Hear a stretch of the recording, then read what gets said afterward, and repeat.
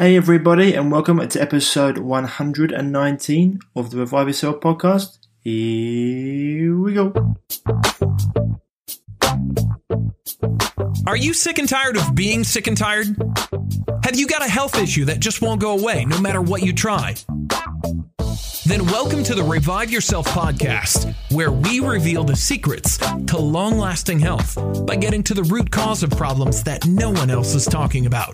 So you can have more energy, clear skin, healthier hair, a leaner physique, more confidence, and most importantly, do the things you love and live the life you deserve. Here's your host, Ryan Martin. So guys and girls, welcome back to the show, episode 119, and this is going to be part 2 with Nico Becker. We've decided to have the second part of this, second episode, the second part of our conversation. We go deep into a lot of stuff, which I'll get to in a minute.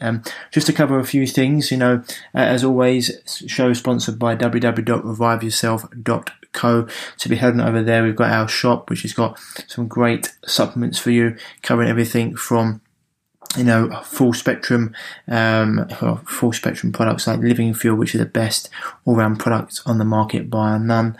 And we've got probiotics over there, greens drinks. We've got chemical-free sunscreen from Dr. McCullough for any of you guys or girls that are looking to go away soon. Don't want to be putting toxic chemicals on your skin. They're the things that cause cancer, not the sun. The sun protects you from 16 different types of cancer.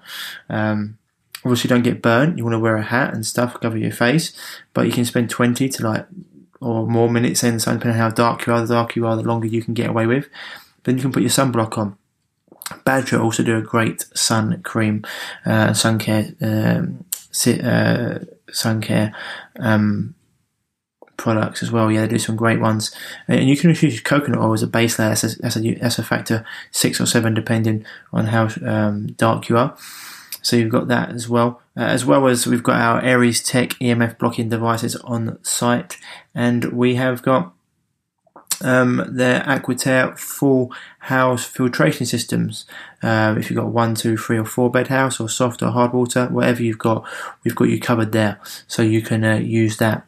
You can go over to www.reviveyourself.co, click on the shop link, and you'll get all the products we've got there. Added a few different things. They've also got a great oxygen-based bowel cleanser, oxy powder from the Global Healing Center, which is there as well. That's been added to the products. So you got that there too, which would be awesome. Anyway, on to today's show. Today we have got Nico Becker back. It's been one of my favourite conversations. So much fun to shoot. I'm sure you guys would enjoy it too. We covered lots of topics. We go deep into, spirituality, legacy, people's legacy, people's passion, the 4 shamanic questions. We go into, religion and how cultures are mixing, and maybe what it means for Western, Eastern societies and civilizations. So it's a great conversation. So without further ado, here's Nico. Enjoy, and I'll see you on the other side. It looks a lot lighter, a lot sunnier there than it is here. Yeah, it's quite good weather. Yeah. I think last week it was quite sunny, quite warm. Nice. Yeah, it was actually quite all right Saturday. Sunday was okay, but today it's just been raining non-stop, which is a little bit depressing, but it's okay. We'll get there. It's not cold. It's not too bad. But yeah, man. So awesome having a chat last week, and then this week I want to get into a few deeper bits. But I've seen you've been travelling a bit this last week, right? Been up and down a bit. Just a little bit, visiting family and going around, but nothing outside of Germany. So yeah, I see you did a bit on the. Was it Autobahn? Was it on the Autobahn? Yeah, definitely. Yeah, we got them lots in Germany. So if you want to travel some, 30 kilometers or something, you have to go on that. Yeah, it seemed like that's the one thing there's no speed limits on the Autobahn, is there? Sorry? There's no speed limits on the Autobahn, is there? No. I mean, on I would say 60% there is. It's 120, but we got there without any limit also. It's about 30 or 40%. You can just go 280 or whatever you want, or your car able to. 120 kilometers. Kilometers, yeah. Kilometers. Okay, what's that in? I think kilometers per hour to miles per hour. I think that's probably about 80. I think it's 70, 80 miles. 74. I've got here 74, but it's okay. It's pretty quick. Yeah, mate. So cool. I've got So we went into quite a lot of stuff last week, but then you're saying we didn't get touched on the deeper stuff. So we're talking about having a little message of it, talking about things on the psyche, spirituality, perception of the world, ourselves, and also the soul and our legacy, which is quite interesting. I just watched it's interesting to talk about the soul and even maybe things like religion and if you believe in that sort of stuff. I was just listening to I've listened to two actually really good lectures just today and yesterday with Jordan Peterson, who he talks about. You know Jordan Peterson, right? Yes, of course. Yeah, he was talking about the question of like, do you believe in God? And he's like, it's like, do you believe in God? He did it with what was it? Trying to think of the academy he was at. He was at the Pranga Academy, one of the ones he did at, and he was talking about like if you believe in something, you know, it's easy to say. I think it's that famous quote. I can't remember who it's from, but it's like to know and not do means you don't truly know. And he was saying, how can I say I believe in God when, you know, I think he said Nietzsche said there's only one true Christian was Christ, and he died on the cross. And he was saying like, how can I really say I believe in something when I know I don't bestow those virtues all the time? Does that make sense? And it's like, what do you mean by God and we believe in it? So I think it's a really interesting conversation to have, especially around spirituality. I mean, like, because I think a lot of us, say health coaches or people who have been influenced by Paul Chek, and just other things in the world, like I'd say I'm not a very religious person, but spiritual, much more. But as I went through a whole period of sort of like rejecting religion completely, and then I'm sort of coming around to the idea of it. Yes, it's very stifling in some aspects, but it has got some good teachings for people, just in like, because people take it very literally. But if you look at it from stories, and like the myths and how, I mean, they're there for a reason, right? They're there for a reason. They're parables and stuff. And so, interesting to think of your thoughts on that sort of thing, Nico. What's your views on religion and spirituality? It's a quite deep topic, so I love to dive into this. First of all, what you said and what Jordan Peterson said reminds me of why I personally love Buddhism, because it's not based on any belief in particular. You don't have to believe in any god or something. That's what I advocate for my clients as well. Is we don't want to talk about something and then believe in it. We want to bring a certain experience into our lives, and that experience could be called spiritual. And often I think people get quite confused when talking about spirituality itself, because they have all these pictures in mind of God or Jesus Christ on the cross or the devil or other deities or other gods and other religions. But I think it's not really about that. It's spirituality. It has its part in the brain, however you want to call that part. But there's a part in our brain which is related to our myth, or the myth of the universe. What is going on here? And that's a question that's in every one of us. Nobody can say that question is not inside of him. If it's not, it's a shadow. So it's just not seen by him. But every human being has the question of what the fuck is going on here inside of him. We are on a rock flying through the universe, and it's totally crazy. I mean, just think about that. It's totally crazy. So spirituality for me is more about what the hell is going on here? What are we doing here?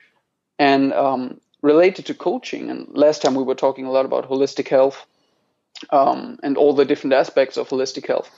In my opinion, this question is really important, because if your myth or your idea or your spirituality is not really empowering you, if it's a shadow or not, but if it's not empowering, meaning if it's not motivating you to live, if it's not making your life better in a certain sense, if it's not giving you passion, then what does it do? It's stopping you from living fully. It's stopping you from expressing yourself fully.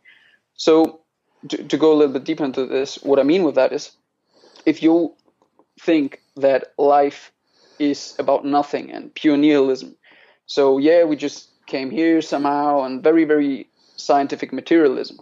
And there's nothing in this world that has love in it or good in it, however you want to call that. And many people call that God, but that word itself is so dirty, we could say, so used, so overused, that it creates a big problem for people if we use that word. So we could just say some force, or the zero force field. So if you don't believe in any force that's helping you in your life, and you're totally lost alone in the universe, fighting against all the other humans and all the other animals here, you're pretty much in a fight or flight mode all the time. You're in survival mode all the time. You're pretty much still an animal, living out your old animal behaviors, and not more than that. And in my personal view, spirituality lifts us up. And then some people say that's why we are standing like plants. We're going through the spirit instead of being on all fours. You believe that or not. But the main idea is really to lift up from being an animal and then seeing something in the world. We can contemplate the world and what is going on here and getting in touch with it. And in my opinion, meditation is a good way to do this. But many people misinterpret meditation for just sitting still on one's ass and having eyes closed. That's not what I mean. I mean, a deep flow state in sports. Hey man, that's freaking spiritual. I mean, you feel like everything is happening to you and you're not doing it, and everything is happening from alone. You can dance, and then while dancing, let go so much that it's really a religious experience. Then another thing you've of course touched on is religion, and I think religion is really beautiful in many ways, but it's outdated how we use it today in, I would say, 99% of cases, especially Christianity and Judaism and Islam is really outdated. We have churches that are really boring. I remember being a child, and when I had to go to church, I was just sleeping in. It was so freaking boring, and I couldn't understand all the crazy rituals, all the rituals where we drink wine and eat this bread. It was all crazy for me as a child. But there's where we're coming to what you said, looking into things symbolically. So there we have the Bible, and Jesus walked on water. Jesus turned water into wine. There are all these stories. And if we believe them literally, of course we are lost, and of course we are in a fight with intellectuals like Jordan Peterson. He's pretty much an intellectual and a really good one. That's why he can, why he's so good in conversations and discussions. And then we have this conflict. But if we use these stories as a myth and as a symbol to show us something beautiful, like a movie, I mean, we can watch superhero movies and get something out of them, even if we can't fly ourselves. But it could be to grow over ourselves, to become better humans. Walking on water, what could that mean? I mean, there are different symbols. Water could represent the subconscious, the unconscious is a normal symbol for water.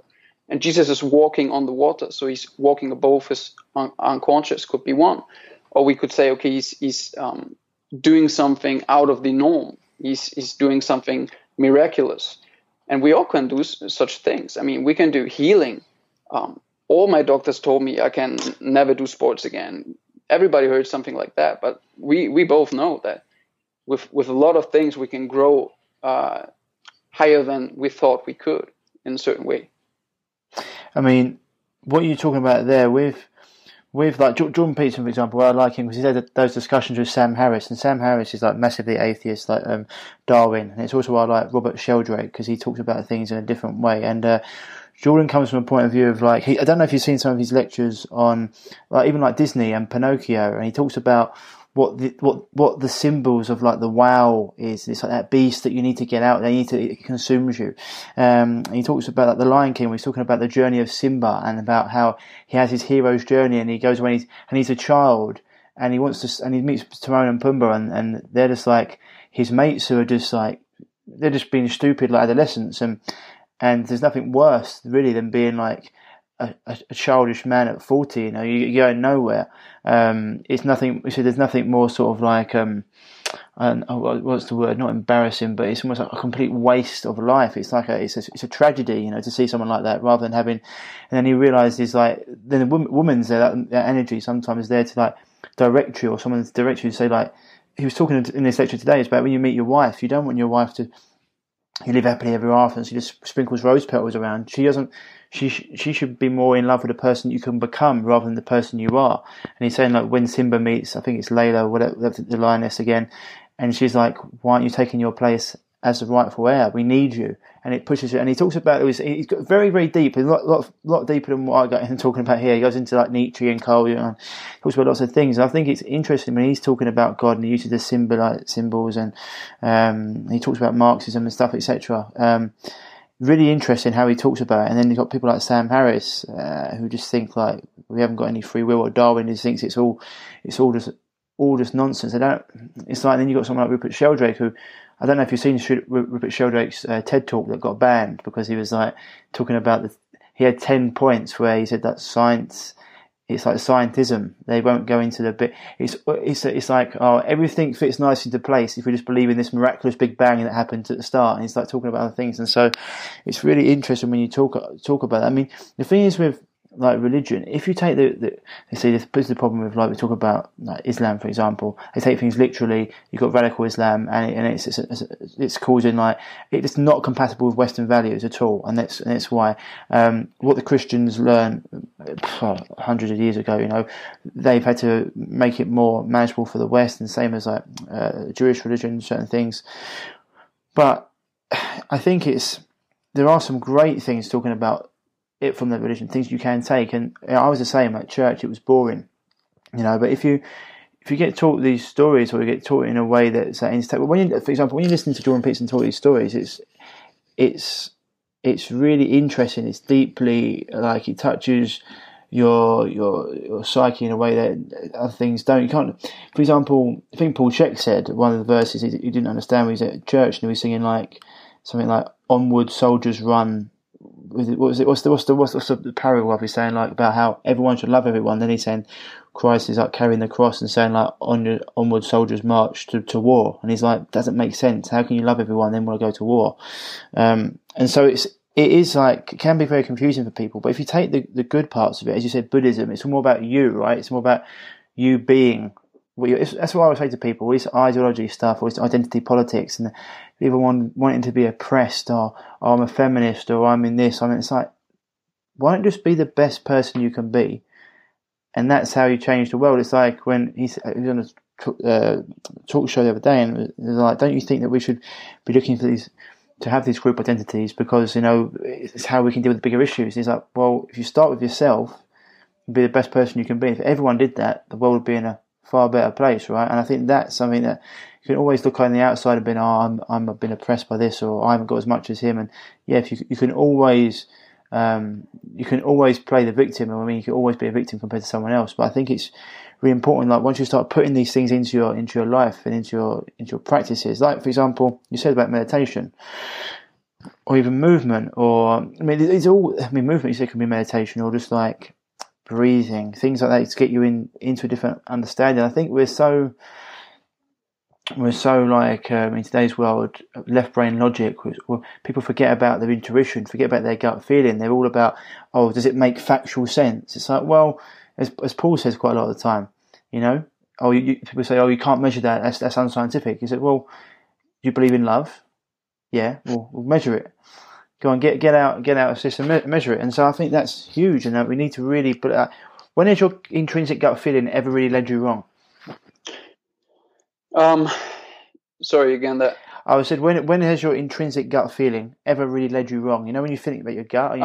Never, and that's really why I mean, I think what you're saying is so important because, as you said, we are all too much in the left brain, and what that essentially means, we are all too much in ideas, caught in ideas or concepts of something. We see a bottle and directly think, bottle, or we see a stone, say stone, flower. We don't look into it and just experience it. But at the same time, I think as coaches or as people interested in personal growth, we need to definitely acknowledge that it is so and accept that. So I think I want to share why I think it's so important in the first place to talk about this topic. Because for many people, I think, okay, we talk about health one time, and then we talk about the psyche or spirituality, and then it seems like two topics. And I don't want that, because in my opinion, that's why I say real holistic health integrates everything. In Germany, we got lots of holistic practitioners of any kinds, but the main thing they do is they specialize in a certain system, use natural remedies, and call it holistic. But that's not holistic. Holistic means, in my opinion, everything, encompassing every aspect of life. So why is the whole topic of the psyche or spirituality or understanding religion, why it's there so important? I would love to share that. So I'm a very efficient person in a way that if I want to do something or want to bring something into my life, or if there's a topic I want to read about, I want to know if I can get something out of it. With spirituality, the same topic came to me. I thought, like, okay, what can I get out of it? Or what can the people get out of it that are maybe atheist or don't believe in the spiritual woo stuff? Okay, in my opinion, it's very simple. If you understand the autonomic nervous system, you have more or less two branches. You have the parasympathetic and the sympathetic nervous system. So sympathetic, fight or flight, stress response, parasympathetic, relaxation, digestion, sleep, and so on. The anabolic state, the other one, the catabolic state. So our perception and the way we perceive our life, and our awareness and our state of consciousness decides in which way our ANS, our autonomic nervous system, is influenced. So the way we perceive a threat, it could be if we are walking around in our house and we see a mouse, a small little mouse. My grandma just this day was totally screaming, totally going out there because there was a tiny little mouse. So for her, it was a fight or flight response. For me, I thought like, oh, yay, little mouse, how cool, how beautiful. And I got into a more parasympathetic state through love. So it is really our ideas and our concepts and our myth, and that's what I was talking about, our myth and our idea of the world. Like what is going on here? What are our ideas about life itself, about other people? And the thing is, with religion comes a whole shitload of ideas. Let's say you grow up as a very fundamental Christian. Then they say, okay, being gay is totally, you go to hell. That's an idea you get imprinted with. And you take that idea and you meet a gay person, or you find out somebody is gay, and directly your hormonal response and your whole emotional response shifts to another level, to aggression or to whatever. The same is if I scream at you now, just out of nothing, I don't want to do it because it's evening and I don't want to give you a sympathetic rise, but if I would just out of nothing scream at you and yell at you and give you bad words, you would have a hormonal shift, definitely, within a few seconds. Maybe not if you're the Dalai Lama, but... well, it happens, like, for example, someone cuts them up in the car, you know, like... You can feel the adrenaline straight away. You can feel the hormonal change. That's it. So with that, it's very easy for people to understand that, yes, words and ideas and the perception of the world definitely changes our physiological responses and has a direct and even in the moment response and change in your biochemistry directly. So working with our psyche and working with our perception of the world is really helpful in this chronically stressed culture where everybody is running around in a chronically sympathetic state and drinks more coffee and smokes more cigarettes and has more stress. I mean, just look at people staying in front of a red light. They are so stressed. It's just 30 seconds. It's nothing. But we can't relax. We can't calm down. And I believe that the ideas that we have imprinted, the programming that we have imprinted, that's doing this to us. And my spirituality and the spirituality I teach, I don't teach spirituality in that sense, but I guide people to their own spirituality, is taking responsibility for our own perceptions and our own ideas. And Paul Chek talks a lot about this, that only 5% of your whole being is conscious. Only 5% is your ego of what you think you are, and 95% is unconscious.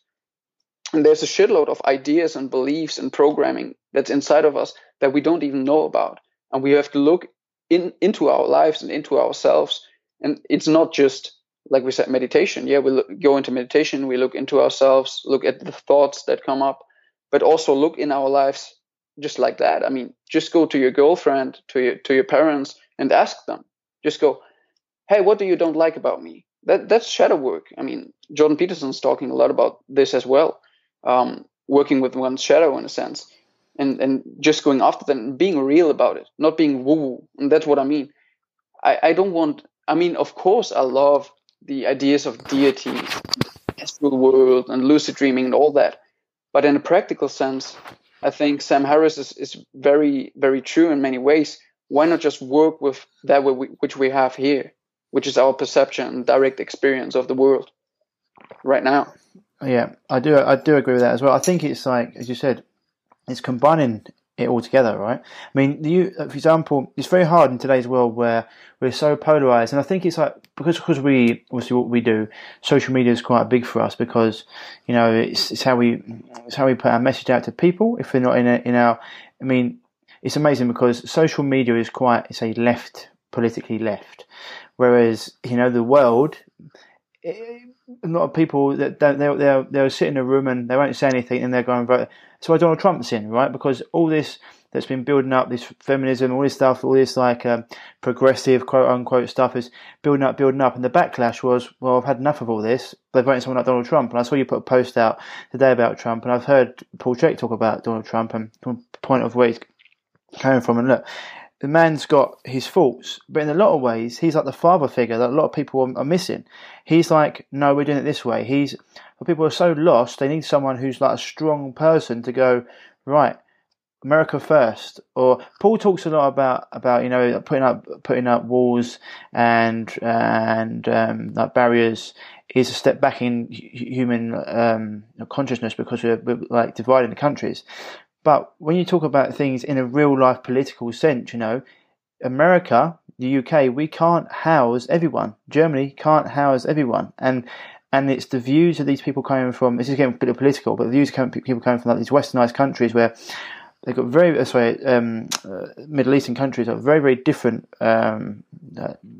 values, etc., than us. It's a clash that happens. And this is why you get someone like Donald Trump, etc., because in an ideal world, utopia, yeah, but let's be honest, it's not able to happen because there's not enough resources. I say not enough resources. You can't house everyone. You can't have everything. So you've got like this push and pull. Yes, most people they want to be good people. They want this, that, and the other. But then they realise, well, it's like the building the wall thing. I don't know. Do you know who Stephen Crowder is? No. He's got a show called Louder with Crowder. He's actually just been demonetised on YouTube, and a lot of them have because of what's basically anyone on conservative who just speaks in facts and figures and actually has the research goes against all these irrational people. And because like obviously Twitter, Facebook, they're left leaning. They are what they are. They don't want to offend anyone. So if anyone gets offended, it's like, well, as Peterson says, in order to think, you're going to risk being offensive because you've got to put your views and opinions out there.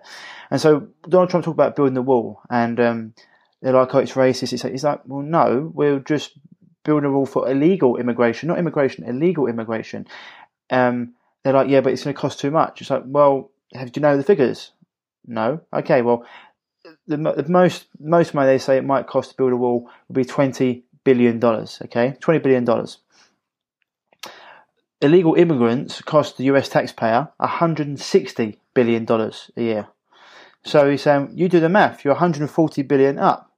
And it's not talking about people coming over and going through the things. It's like someone said the other way looking at it and said, well, but it's racist to keep people out. It's like, well, do you lock your front door at night? It's not about like being racist. It's about just you need to have some sort of protection of your own, and it's a hard one between getting because this is the other thing that Jordan Peterson said, and he's talking to this I can't remember his name. I'll look him up. I'll try and get him for you. He was saying he talked about the universities being very left leaning, and this lecturer said to his students, "Do you think most people in the world are good people?" The student said, "Yes, I do. I think most people are good people." And he said that ideology is so wrong because you live in a great country where everyone's free. He said, same as me and you, in the countries, we can walk down the street and 99.9% of the time we're not going to be attacked, stabbed or mugged. Yes, it may happen. It does happen a lot, but individually, not that many times. Most people are good people. They've got morals and stuff because we've been brought up that way. The judo Christianity sort of like ethic. Everyone knows between good and evil. Everyone knows that feeling that we're doing right or wrong. But if you look at other countries and other religions, it's not like that. Like rape, murder, everything like that is on higher scales. It said we're just lucky that we've come from a culture and countries that, even though like, if you go into like theories, etc., we say we're like the Matrix, we're free without being fully free, but we're much more free than, we don't get up and every day we step outside our door and we're not starving. We're not thinking, am I going to die of a disease? I'm not thinking, am I going to be stabbed or shot? Am I going to be massacred for being the wrong religion? And so that's the thing. We're just lucky to live in a society where that's the way things are. And me, for one, I 100% want to protect that society, because I would being able to sit here and talk to you like this, and being able to have free speech, and free speech is fundamental. It's what they do. They just got rid of, do you see Natural News has just been taken off of Facebook? Crazy shit. Yeah, it had 3 million subscribers. It's taken Mike Adams off, and so off of Facebook, off of YouTube, everything. And it's like, how does the left win? Well, they don't argue with these people because they can't, because they'd lose the argument. When you're talking about vaccines and GMOs and clean water and 5G, so what they do, they just remove it and they say it's misinformation. It's like, well, how many results have people like me and you got to get to prove it? It's not. And so I'm in this very much like, I would love everyone, I want to be healthy and stuff, but then my practical brain kicks in and I'm like, unfortunately, not everyone's like me. So we need to have some sort of protection for our countries, and like nationalism, not nationalism in terms of like, it's not like Nazi Germany or like anything like that. It's just in terms of like protecting our morals, our way of life, because it's led. I mean, Germany's got a big issue with this as well. If you look into it, and in Sweden and stuff, and been big marches, and it's not about being racist and kicking people out and stuff. It's about having our morals, having our way of life, because we want everyone to be inclusive and stopping this radicalization coming in, because it's just something we don't mix. It's very hard.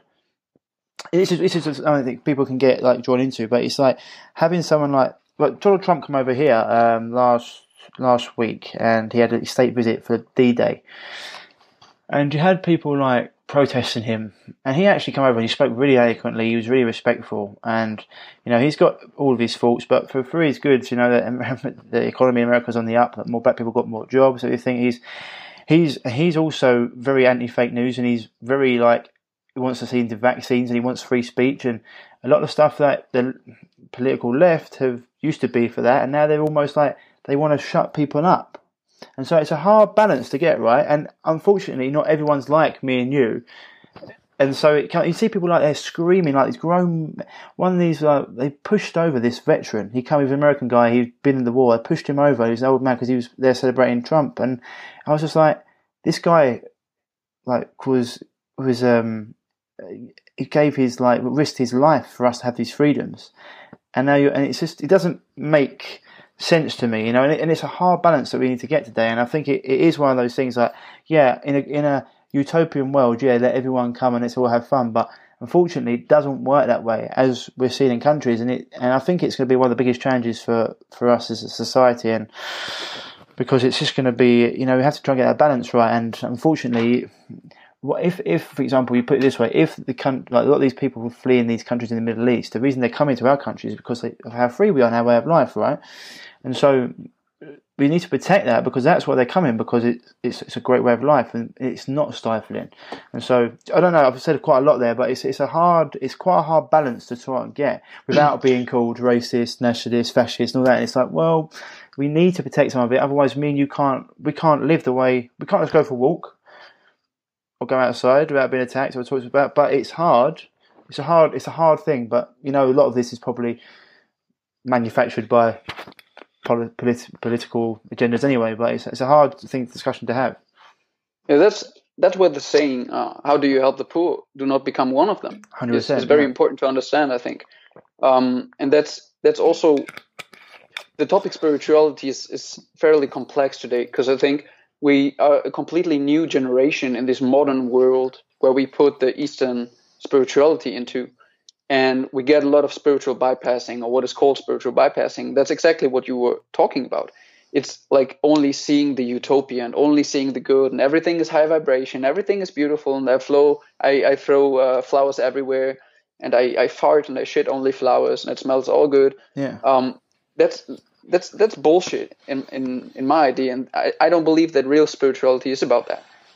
In my opinion, real spirituality is the middle path, and the middle path means balance. Mm-hmm. And like you said, it's hard to balance. Yeah, that's why real spirituality is really hard, because it is the balancing act between the two forces, or between the two extremes of good and bad, or extremism and this utopia thinking and hippie style thinking.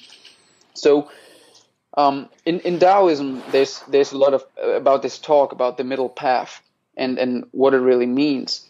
And I think, in a sense, the problem we face, like you said, is we are in a modern society. We have food, we have houses, we have everything. We live good lives, and we don't necessarily see so much of the bad stuff. Many people don't even watch TV anymore. I'm one of them. I don't watch any news because I don't like to see it, but I know what's going on. Mm-hmm. But the problem with that is too that I think, especially in the spiritual society and people going into that, there's this spiritual bypassing of the shadows, of the negatives, and just the concentration on the positive, which is in a sense, I think, wrong, because we lose our contact with reality. We live up here in our heads and with this high vibration, and at a certain point, you in your life, you're going to get maybe an illness, maybe someone very close to you dies, and then all the stuff breaks loose, and all your myth of life doesn't function anymore. So I think the spirituality that we should gain and the middle path is really to find a myth that is empowering. Like you're saying, yeah, we need to protect some kind of structure. We don't want to become poor as well, and at the same time being open and walking forward. And what I do to establish this, and what I got from Paul, of course, and many other beautiful leaders, is how can we practically do have a spirituality that's really helping us. And the first step, in my opinion, is to find a legacy, to really find out what are we here for, what is going on in the world. This is the first thing. I mean, look out into the world. As a child, you grow up and you get a certain sense what is going on in society. You get certain negative feelings, certain things trigger you. Could be cultural things like which clothes to wear. Could be religious things if you grow up in a fundamental Christian family, and there are certain beliefs, and that's going to form your legacy slowly. But most people lose that. Of course, with the school system, we talked about that last time. We are pushed in a certain way. But to really look back into our lives and say, okay, what do we really want to do with our lives? And one of the my favorite questions I ask my clients is, what would you do with $100 million in 5 years? So when you get $100 million today, how would your life look like in 5 years? For many people, this is a great example for the freedom, because when you ask them, what would you do with $100 million? Most people would say, I would buy a house, I would help my family. Yeah, bullshit. You would do all that. Yeah, happy birthday. That's great. Everyone would do that. That's really not the question. The question is, how would your life look like in 5 years if you had no responsibilities to your job or to anything? And then you have the freedom to say, okay, shit, I don't know. That's what most people tell me. I really don't know. Maybe I'm traveling. I said, travel gets boring. I've been there. Travel is not fulfilling, really. Most people won't fulfill for the end of the life. So where are we going with the spirituality and with this idea of life? Okay, now you're rich. You have everything you want. You can have women, you can have cars, everything that substituted our religion.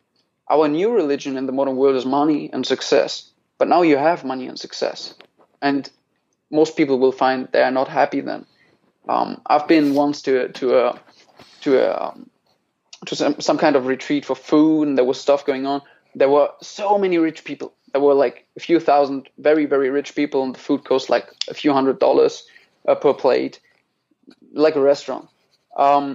And I looked around, and I was really wondering. It was really crazy to me because the people who were more unhappy than in some kind of underground restaurant where it's totally dirty and people are laughing, there's loud music. But there was such a bad mood in there. And I was thinking like, wow, there are so many rich and successful people. How can they be so unhappy? And that was around 5 years ago and started growing in me, that thought. Nico, everything you're saying, I just want to add to it because I was in Thailand and I've been walking down the road and was in this like 5-star resort. Was in this like course that we were doing and all down the road and there was just a guy there selling coconuts. He had a little hut, had his music on, he was selling coconuts and he was the happiest man I've ever seen. And I was like, you know what, mate, this is like, you're just loving life. And what you said, if I had $100 million, I'd do exactly what I'm doing now, but on a bigger scale. And I'd take my podcast all around the world and I'd speak to people like you individually and we'd just fucking take over the world. And that's what I'd do. I mean, that is, you know what I mean? That is the dream. I have the same answer. Yeah, exactly, exactly. And so when you say travelling gets boring if you're just travelling for travelling's sake. Whereas if, for example, you or myself or someone like that, we're travelling to get answers or to learn or to go and see what we can do. That's very different because you've got a purpose. So I completely understand. And a lot of the time, people, as you said, they get that money and they're like, oh, is this it? It's like if money without a purpose or a passion is just. I think Jordan Peterson said in one of the things. I'll keep going back to it because it's fresh in my mind. But he said like they looked at the happiness because he's a psychologist of like obviously it's a psychologist, clinical psychologist. He looked at the happiness between people that were super rich and the people that just had enough money to pay their bills. And he said the difference between the happiness of people that could just pay their bills, no one was chasing them, compared to people that were super rich. There was very little difference. He said maybe you'd be a tiny bit happy, but there was very little difference because, once you've got that money, it's just the same problem. It's just you're doing a bigger house, and that's like the thing. And so 100% get what you're saying. You're saying this restaurant full of rich people and there was no laughter, there was no happiness. Yeah, absolutely. And that plays into what you were saying. It's like money doesn't necessarily make you happy, but we have the faulty belief that money or success, and with success, I don't mean with success in our dreams, but success in the world, in the material world, like having a good job or a big car, that is making us happy. And I love the saying, nothing fails like success. That's a good one. Yeah, I love it. I love it really. And who come up with that one? I have no clue, man. Is it yours? I have no clue, but I heard it. I just write my name under it. No, don't do it. I don't know who, but I love that saying, and it's really true. And in a sense, it only means the material success. But in another sense, it means also that once, even if you have a beautiful dream or a beautiful legacy, once you've achieved that, there's going to be a dark night of the soul. There's going to be some sense of, oh fuck, what am I gonna do now? And I know lots of people like that. Interestingly, most clients I attract in last months or years are very, very successful people, but that are unhappy, very unhappy people. That are most clients I attract, and of course unhealthy with that. And I think it's very, very interesting to see, because when I look into their life and I ask them, okay, what is it that you want to do? What are your values? What are your dreams? What are your passions? What does bring joy into your life, or what makes you happy? Most of them don't really have an answer to these questions. And even such a simple one like, what is bringing joy into your life? Some ask me like, joy? Why is that important? Like, isn't it all about hustling and grinding and going hard and working hard and making money? And of course not. That's what makes you unhealthy and unhappy. And I would love to go into the 4 questions of a shaman. Have you ever heard that? I think, yeah. Is it like the ones where it says that when did you stop enjoying your own company? When did you stop dancing? Is this the one? Yeah. Go ahead. Yeah. But before we go into that, right? Just before we go into it, because I really wanted to go into it. 100%. I think it was it Nietzsche or Jung who said, like, if humans got everything they wanted, they'd burn it to the ground within seconds because they wanted a challenge to overcome. It's like you see Batman, the story of Batman, millionaire, but yet he's the one who finds his purpose when he's like going to struggle and fight for Gotham, or fight for like he's not like he's got his own demons himself, but like almost for justice. It's like you can have all the money, but without these things, his purpose, it's futile, really. But I just want to because it's like a lot of these stories, a lot of these antidote stories, they all come from that, but people miss the point of them. They just concentrate on like, the sizzle without the steak, if you want. It's very important what you say. I even lost one point I wanted to add to that, and it's what you said. The story just got a little tick in. It's gone. Here. That is it better? Good. Yeah. You okay, are great. You are upside down. No, you're better now. Yeah, cool. So I just wanted to make sure I didn't want people to miss that. So you were talking about important point. Yeah. You were talking about movies, or we were talking about movies, and why do we love movies? What is it in movies, or even stories and books, and all the kinds of stories that were told for thousands of years? What is it that we like about them? I don't think it is that it's all boring and all stagnant and all people are rich and happy and there's nothing happening. We love the stories where people die and where there's sadness and where there's pain and where there's struggle and where people are overcoming the struggle. And in the end, nearly all movies and all stories, really nearly all, have the hero's journey. And the hero's journey is not just beautiful and is not just good, at least on a certain level. On another level, it's completely beautiful, like beautiful films. And they can be sad, and they can be tough, and they can be challenges. And what I want to ask people is, what would your life be without the struggle? What would it be without all the challenges and all the pains and all the sadness? Boring. It would be freaking boring. It would be nothing. You wouldn't even have anything. And that's the real sense in the way is the goal. Like, it's not the goal is the goal. Of course, the goal is the goal, but in the end, what really counts is the path we were going. And oftentimes when people ask me, when they talk about lotto and winning lots of money, I don't know if it's called lotto. Lottery, yeah. Yeah, lottery. I often say I don't even want to win the freaking lottery because it's taking away the fun of me. On another level, I could say, yeah, I could do much great. Yeah, stuff. exactly. You can, yeah. There's two sides to this, of course, but on one side, I'm so happy with my challenges. I'm so happy with this path. I'm so happy that I got out of school, became a fighter, didn't study anything normal, didn't do and build my own business and become successful by myself. And all these struggles and the whole hero's journey that is involved in that. Same with healing. I'm so freaking grateful for all the injuries and all the pains that I had. Even in relationships, I'm really grateful for all this. And that's again where the perception is coming in. Are you perceiving your reality and your history as a victim and as all that stuff happened to me and it's all so bad and now I'm sick and it's all horrible? Yeah, you can perceive the world in this way, but it's not empowering and it's not going to help you heal. It's not efficient. 100%. So if you get people think that it's just like, this is what you're saying. It's like all these movements of people or women getting the same jobs as men or whatever. That's just one example. And Peter said it the other day. It's like socialism, like everyone gets the same amount of money. It's like that'll cure all the problems. It's like, no, man, it won't cure the problems. But people will just find something else to like. It's like it's why these films again, because not everyone can identify with success, but everyone can identify with struggle. And the same as like me on a rugby pitch or football pitch. If you beat someone 10-0, it's no fun. So it's the game that you score the last minute winner, and you're like, you feel something good, or like when you beat. There's no point you go into the ring and you beating the head out of someone. You're like a black belt versus a white belt. It's no fun. Like when your biggest feats are the ones that you've had to overcome stuff or overcome a hard challenge. That's what gives life purpose, what meaning. It's just no one's like celebrating walking up the top of a mountain which is like 20 foot high. People feel a sense of achievement climbing Everest. Because it's given some like spiritually, mentally, physically, emotionally. It's giving you, and that's why things like that do, because you're tapping into all parts of your being to get there. And as you said, like it's so important for people to get that. It's something that people forget. They think that once they've got money or once everyone's equal, these things are gone. It's like, no, you need to have that journey. And there was a great, I don't know if you've ever seen the show Only Fools and Horses, Nico?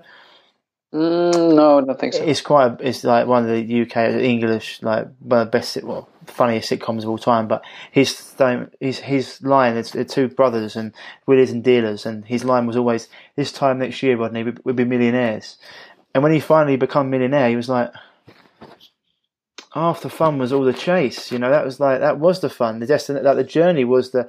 Then he realised, oh, but now we can play a bigger game. It's like now we can start investing in the stock market. And he's like, oh, and it gave him that joy back, that challenge. He said, it's why do you think billionaires like Richard Branson doesn't have to work, does he? But he works every day because that's his thing. It gives him purpose. It gives him passion. It gives him life. You might as well be dead if you're just going to do nothing. It's just, what's the point? Yeah, and that's really what a legacy is about, in my opinion. Legacy is not just, okay, I'm going to build that and that business, but a legacy is in a greater sense. What is the mission of my life? And there's these challenges included. And that's why I often ask my clients finding a legacy. I ask, what is really annoying you in the world? What is triggering you? Or what is making you sad when you look at the world? What is giving you pain? Because when you look at that which is giving you pain in the world, you maybe find your mission. You maybe see, for me, it makes me pain, and it made me so much pain being a fighter, being told I can never do what I love again, being sick, and all the struggles that came with that, not living and expressing my highest potential, not being able to do that, not getting help from people. Because let's be honest, most modern doctors don't know shit about health for healthy people. That's sad. Don't want to make them down in a way. They're very good in getting people together after dangerous stuff. Yeah, I know what you mean. They're good for car crashes and stuff, but I know what you're saying, like injuries and chronic illnesses, they don't know because they're not taught. Chronic stuff, yeah. And really performance enhancing in a sense as well, like life enhancing. That's not the case for doctors, and that's not the topic for them. So in a sense, that made me a lot of pain, and finding that out gave me a bigger passion than becoming a fighter or becoming professional, which was my dream or legacy before. I found my real legacy in the mission, in the challenge as well, to go against what we think about health and to bring a new awareness about what holistic health really is. Like we were talking about the specialization and really looking into this holistically and finding out what is behind this stuff. Is an injured knee really only an injured knee, and is really only the knee the problem? No, maybe it's also the core stabilizers. Hey, maybe that's the diet, or maybe that's stress. Where's the stress coming from? Again, perception, your ideas about life. And many people get frustrated when I'm talking about spirituality, and I have to go deep into this stuff with them, that they really grasp that it's all about efficiency and performance and health when talking about how you perceive the world. Are you stressed or are you happy? We all want to be happy. And that's where the 4 questions come into play of the shaman. When you come to a shaman in general, they're going to ask you 4 questions, which is, number 1, when did you stop dancing? Number 2, when did you stop singing? Number 3, when did you stop enjoying silence? And number 4, when did you stop enjoying stories, what we were talking about a few minutes ago? So what this is going into, and this, especially the dancing and singing, I started with dancing and singing, in my opinion, is the highest expression of happiness and joy. And I don't mean this in a sense of successful happiness. We tend as a modern society to only be happy when we get a certain success or a certain gift. Like normally we're unhappy or just neutral, and then we get a new job. Oh, we're happy for one day. We get a new car. Oh, we're happy. So we always need something to be happy. But if we are truly happy and truly joyful, just in the now and just without reason, that's the moments when we just sing and dance. And I know this from myself. When I have a good day, nobody's there, nobody's watching, and I'm just dancing and singing while cooking. Just because I enjoy life, because it's beautiful. I cook great food or whatever it is, but it's the small things that really make me happy. When I ask it this, when did you stop dancing or when did you stop singing? We can find the point in which you lost your innocent child or your inner child being happy with just that which is, and being lost in the programming and in the idea of needing to get something out of the world or get something from the outside, like the material stuff we were talking about, money, cars, sex, women, whatever it is. Not against sex here, that's a good one, but leave away the money. The third one is really important, as we were talking about. When did you stop enjoying stories? Stories are which is enchanting and empowering us on our path and in our legacy, on our hero's journey. when we are truly on our own hero's journey and on our legacy, we feel enchanted when we hear a story, because we can feel ourselves in that. We hear the challenges or see the challenges the hero is in, and we feel the hero. We feel our journey and the connection between the two. But the moment you lose contact to stories and you lose the joy of hearing or looking movies or hearing stories, that's the moment where you lost your own story and your own hero's journey. The moment where you lost your path, your legacy, you lost what you want out of life. So you can't identify with the hero anymore in the movie, and you don't enjoy them anymore. Maybe you just enjoy, I don't know, porn or whatever, but no real stories and with heart and romance and whatever is in there. The fourth one, when did you stop being alone and being in silence, is coupled with another topic that's coming in there. What is making you happy, or what is enjoying in the moment when it's silent and when you're alone is, in my opinion, the myth or the mystery of the universe. When you get really silent, and that's what would be meditation, that's why meditation is really some kind of spiritual practice. You get into contact with the mystery of the universe, and in your body and in your whole being, the question is going to come up: what's going on here? And it should be joyful. It should be a mystery, and a beautiful mystery. Like I remember in TV that when I was younger, there were these mystery movies, and there were stories told, and which one is true, which one is not. Maybe you know them. And it was really beautiful to watch, to think about, wow, what is going on here? And maybe that is true, maybe that not. That's what life is all about. I think life is not about knowing everything and figuring everything out and having everything set and having enough money and having everything always perfect.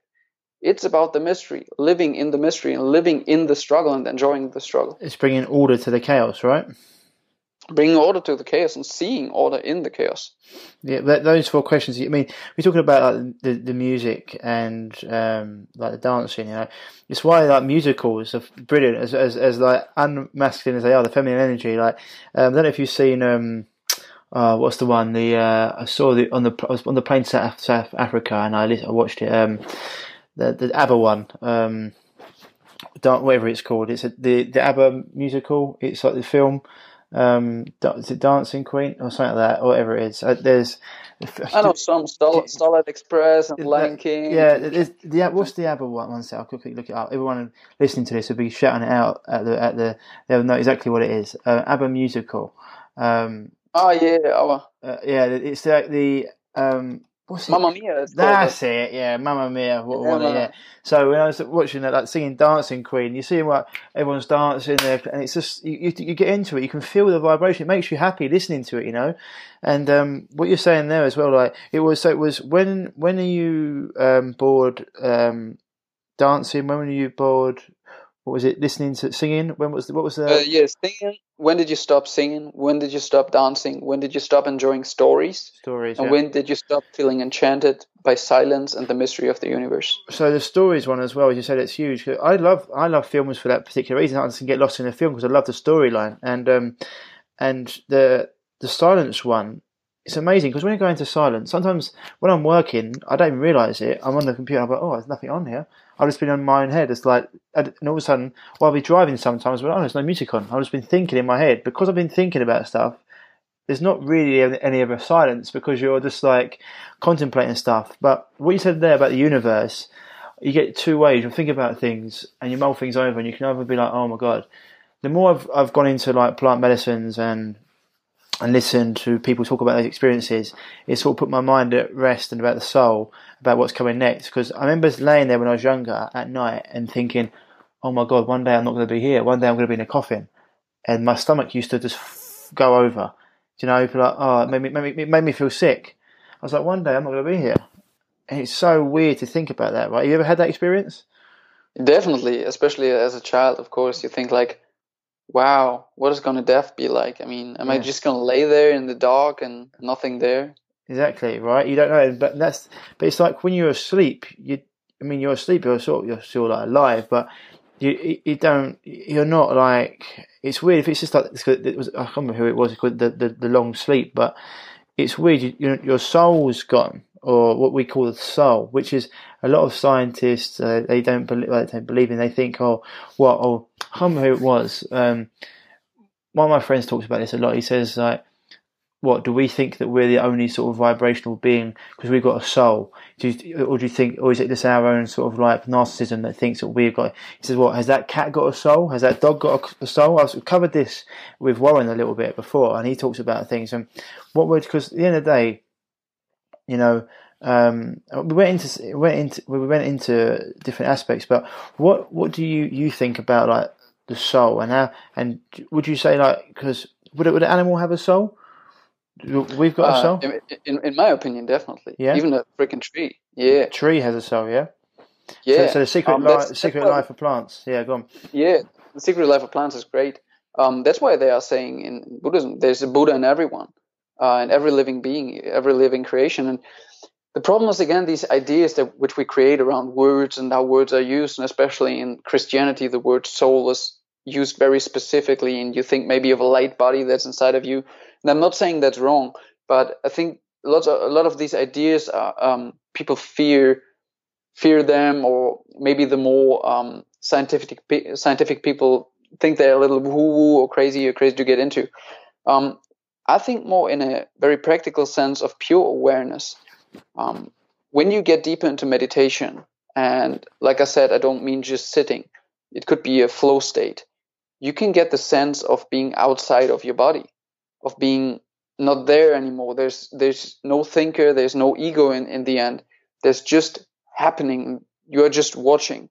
That could be called the soul. In Buddhism, and in yoga also we have like the Atman, with Brahman, and let's say we have God, and God is the ocean, and God is the consciousness of everything at the same time. But you and me have a different consciousness at the moment. I mean, your experience is quite different than mine at the moment. But at the same time, we are one and experiencing this at the ocean. But at the same time, we are not one. We live in duality and have both our own experience. And having our own experience is not only the ego, it's also our personal soul. And then there are these ideas of reincarnation. And I think it's very hard to get in all this stuff. And I love to read about it. And like I said last time, I did quite a few plant ceremonies now. I just counted after we've talked. If it was true, what I was saying, I have 11 now. I was right. And it's really deep experience of when you take enough, and you go deep enough, you have no body anymore. You don't even know yourself anymore. It's really crazy. You see in front of your eyes how yourself is completely dismantled, and you don't know who you are. You don't remember your name. You don't feel your body. Even if you open your eyes, you don't see your hands in front of yourself. There's just no experience anymore, and it's not darkness there, but it's totally crazy. And of course, on one hand, we can say, this is just because of the psychedelic. But ask anyone who has really done it, or do it yourself to get the experience, and everybody will tell you that experience is more real than what we experience in our daytime. I've heard that, it feels real. And everybody who did it talks about this way, and me myself included. So I think it's really hard to talk about these topics without experience, and there's where the problem of science comes in, and that's why I love Rupert Sheldrake, because he's destroying science a little bit in that sense. To say science is beautiful, but it's not for 100% of what we should do in our life to be scientific. We should also be experimental, and also use our intuition, our thought, to go beyond which we think is possible, and to go beyond which we can see clearly in an scientific experiment, for example. We don't know shit. We didn't know radio waves, 500 years ago. We would never thought that it is possible to do this talk we are doing now. This is crazy, and this is only, 20 years ago, this is already crazy. 10 years ago, yeah.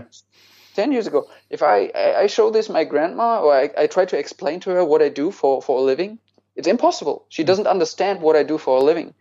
because she doesn't understand how it is possible to coach people through this small thing which is called cell phone, and it's totally crazy to her. So I think we need to accept that we are very primitive in a sense still, even though we don't like to think about ourselves this way, but we are still animals, and we are still evolving. And I think spirituality and experimental spirituality, which means going into the experience and looking beyond, maybe with psychedelics, best would be psychedelics and integration and spirituality, personal development, shadow work, and to do all this stuff and to get real experience for ourselves, what this life is about, how to enhance it, how to make us more happy. Because in the end, I believe this is really what we do this for, to make the world a better place for all living beings. That's why I always say to be more happy and have a more fulfilled life, to feel fuller instead of empty all day. Most people I see are just empty. There's no soul inside of them, we could say. That's where we could use the word. The soul is just tired, and there's no fire and no flame.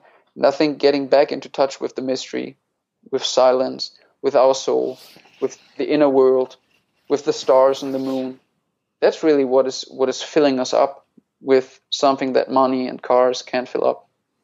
It's interesting. It's like the reason I brought it up, especially with the animals, because you know how, for example, we've got a moral compass. We know what's right or what's wrong, or like say what's right or what's wrong. Well, we do know what's right or what's wrong. We've got like a social sort of thing. You know, you open the door for someone, you say hello, goodbye. Whereas animals, you know, if they're an alligator or a shark, they're eating something. If we were in the water, they don't have that sort of social aspect. You know, so like I can, with some of the scientists, why do you think why do you think we're different to these other animals in terms of the soul, or like having, because they're part of an ecosystem and so are we. But obviously we've developed to that point of our brains have developed, we've understood how to sort of like socially interact and not just be like this tribe versus this tribe, try to get like this. A lot of the time we've taken away a lot of our primal instincts. You know, for example, if someone tried to take your girlfriend or wife away from you a few hundred years ago, I'm pretty sure you'd have been well within your rights to kill that person or to at least have a fight, etc. You know, today. Yeah, exactly. Well, yeah, exactly. Same today, but it's legally, you can't like, do things today. Like if someone killed one of your family members, you know, you'd have the legal obligation to do it. Whereas like with animals, people say, so why do you that they don't have that moral compass? So how can you say they have a soul as well? Do you get where I'm coming from? It's coming from Okay. I know, I understand. I think that's a common misunderstanding of what the soul is. I think most people, and me myself included again, for a long time I thought, and I think that's what most people think, that the soul is actually what we should call the ego. That the soul is a thinking, it's just a light bulb, but it's our mind, and our mind stays there. So when we die, we live in a body out of light. That's what some people think it is. But we have the same mind, and we can think, and we're just the same person. That's not true in a sense. Not in my experience, at least not in my studies of world religion or spirituality, wherever you go. But what stays intact is the consciousness and the state of consciousness, the state of perception, the pure awareness of what is going on. So just the seer, or some call it the witness. Eckhart Tolle is talking a lot about this. The witness, or lots of people are talking about this. That is which is staying alive. And now we could say, okay, are plants or are animals having consciousness? Yes, definitely. I mean, animals, I think most people would agree, they have consciousness, they have awareness, they can have fear, they can have experiences, and they're not robots. So yes, they have a soul. In my opinion, what differentiates a robot from a living being is the soul. And I often ask people, do you think in 100 years we would be able to create a robot which is like a dog, completely like a dog, loving and all that kind of stuff, and would it feel the same? I don't believe so, honestly. maybe unhealthy people and very unaware people would feel the same to that dog, to that robot dog. But I think if you're a healthy human with a healthy sense of emotion and energy and what is going on around you, you would feel the difference. You would feel that it's just a robot and it has no soul in there. And then we can go further and say, okay, what about plants? And you've mentioned The Secret Life of Plants. I think he's called Peter Tompkins, the author. Yeah. Paul Tompkins. It's a really beautiful book for everyone. Really good, with experiments where he's going into plant consciousness. They talked. I think it was even like Ayers Rock in Australia. They've seen its conscious, like it's moved.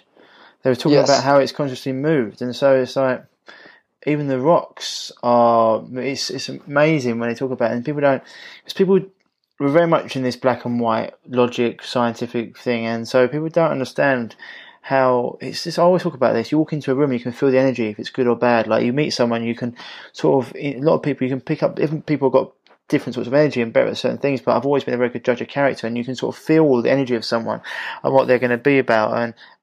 And it's weird for people that are good, have good hearts. It sometimes can be hard to understand why people might be like the way they are, why they might be narcissistic or psychotic or whatever, because you're not like that, you know. And it can.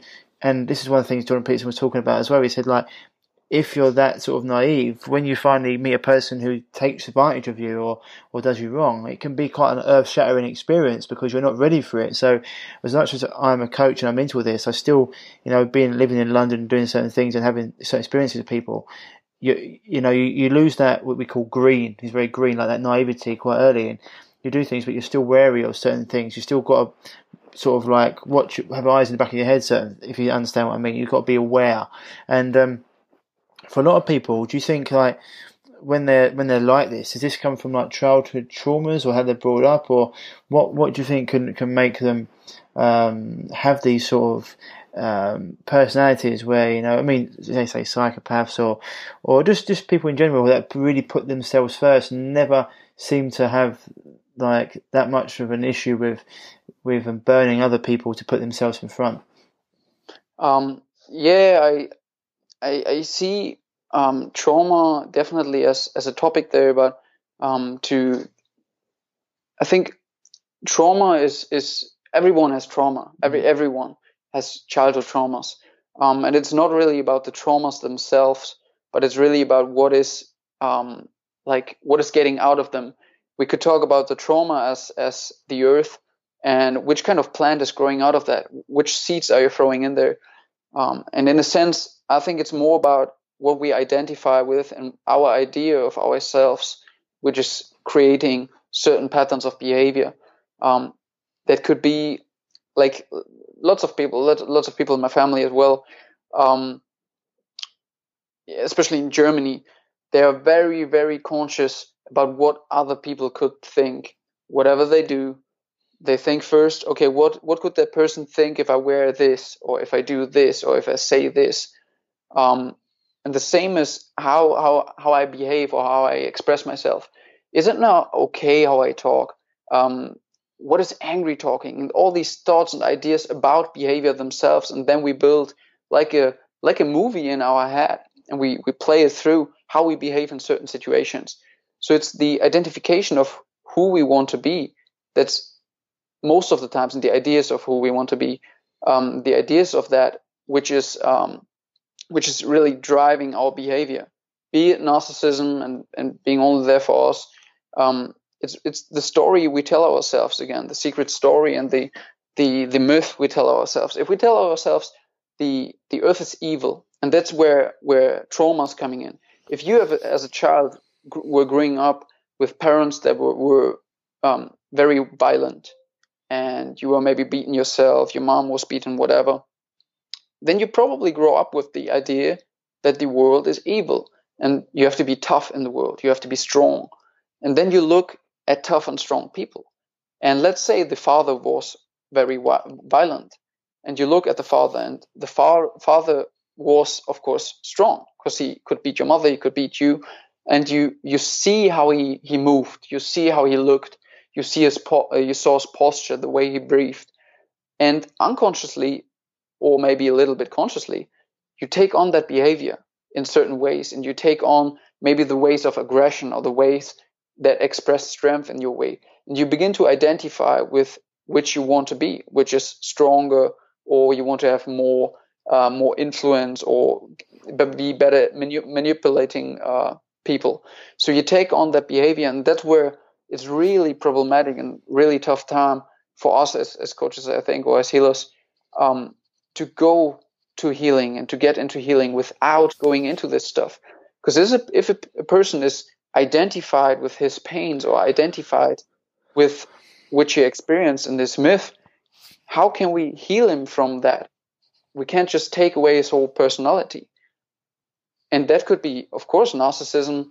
That could be even somebody that is murder or rapist. I think we as a society tend to, or drug addicts are good examples. Gabor Mate, you know Gabor Mate? Do I know Gabor Mate? Talk to me about it. It rings a bell. He's awesome. He's talking a lot about childhood trauma. Yeah. He worked in a place where there were hundreds of drug addicts, really heavy heroin addiction, and he worked with them. And he's talking a lot about this. He's saying all these drug addicts, and we could go in any direction, rapists, murders, whatever, they are all traumatized children. They are all children that were traumatized in a sense, or even if they are adults, in adult bodies, they are still children in their psyche and they're still traumatized. And if I ask anybody, what does a traumatized or sad or hurt or children with lots of pain need? Is it really more pain? Is it jail? Is it really just more pain and disgust from other people? Or is it love? Which does really heal a child? And I'm not saying let's just love all rapists. That's again spiritual bypassing. I'm not into that. I'm more about finding the middle way of saying, okay, if we have a person that is maybe totally egocentric, totally narcissism, only interested in himself, very aggressive, very successful, but very, very unhappy and unhealthy, very driven, only hustling all day, how can we heal that person? We can't just heal him by telling him he should work less. That's just not enough. And also, in my opinion, not by just explaining to him the hormones that are in play and explaining that he won't get healed. He's totally identified with his whole personality and his whole way of being and living. That's his whole personality, the whole thing he is. The way other people experience him is his idea of himself, and that is really important. The way other people experience him, and he wants them to experience him, is his idea of himself, or at least he wants that to be. So we need to go into that and look into, why do you want to be that guy that you are playing? Why do you want to be that personality, even if it's making you unhealthy? How is that kind of behavior, of breathing, of posture, of way of expressing yourself, of eating, how is it serving you?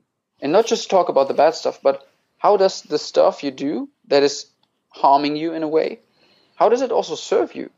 That is really important to find out, because most people don't think about, how is McDonald's serving me, in a sense. They only think about, okay, it's bad for me. Okay, McDonald's is making me fat. Yeah, but it's not about that. In healing, in my opinion, it's not about that. It's about, how does it serve you? And when you go into that, maybe you find, oh, it's making me so happy. Because whenever I had my dad came home, and normally we always had fights in our family, but when we went to McDonald's, everybody was happy. And you get these emotions. And these emotions are combined with the experience of McDonald's. Yeah. It could be a food, it could be a song, it could be a smell, it could be looking to like we did this in neuroscience. You know, you can hear a song and it can just take you back to a really bad breakup. Or you can hear a song and it can take you back to like being in the best party of your life with your best friend. And this is why I always do things with my clients as well, where we do like, I say, we want you to make a playlist of all the happy songs that can just change your mood like that, or like write down all the things that, you know, I go through. One of the things we do first of all, reconnect exercises, people that rob you of your joy, and we go through it. And just because it's like you said before, you know, 100%, yeah, it could be bad for you health reasons, McDonald's, but when you have it, it gives you that sense of joy, because it was one time that you used to be with your dad and you used to spend a bit of time with him. 100%, these are different things that go at a deeper level, and people need to understand. And so, yeah, it's like I always say for people, all or nothing approach never works. Always, if you get off the horse, just get back on the next day. No point of throwing a baby out of the bathwater. And every tribe had food for the soul. They had some form of alcohol or some sort of bad, and that can be great for you mentally, like going out with your friends and having a drink, for example. It could be bad for you health wise in terms of if you've got a really bad chronic issue, and let's not do that. I always say to people, like, the stricter you are to start with, the healthier your body's going to be. But long term, that bit of time with your friends and family can be absolutely crucial to your sanity. One of the things I always say in my own business, because I work from home, I work on my own a lot of the time. It's a new thing. I'm going to be getting someone in not soon, but for a long time I worked on my own. Going out and seeing my friends in the evening, or having that social connection is huge. One of the worst things that they can do to a rapist or a killer in prison is put them in solitary confinement around no one else, or sorry, even if you're in prison surrounded by rapists and killers, the worst thing they can do to you is put you in solitary confinement, because that connection, that it's like people say I'm a loner. It's like, are you really? Because people, it's nothing worse to do something than being ostracized from society, right? It's one of the worst things that can happen. So this is why these things are so important to people, and it's very hard, even when you get into what we do, telling people a few home truths that goes against the mainstream.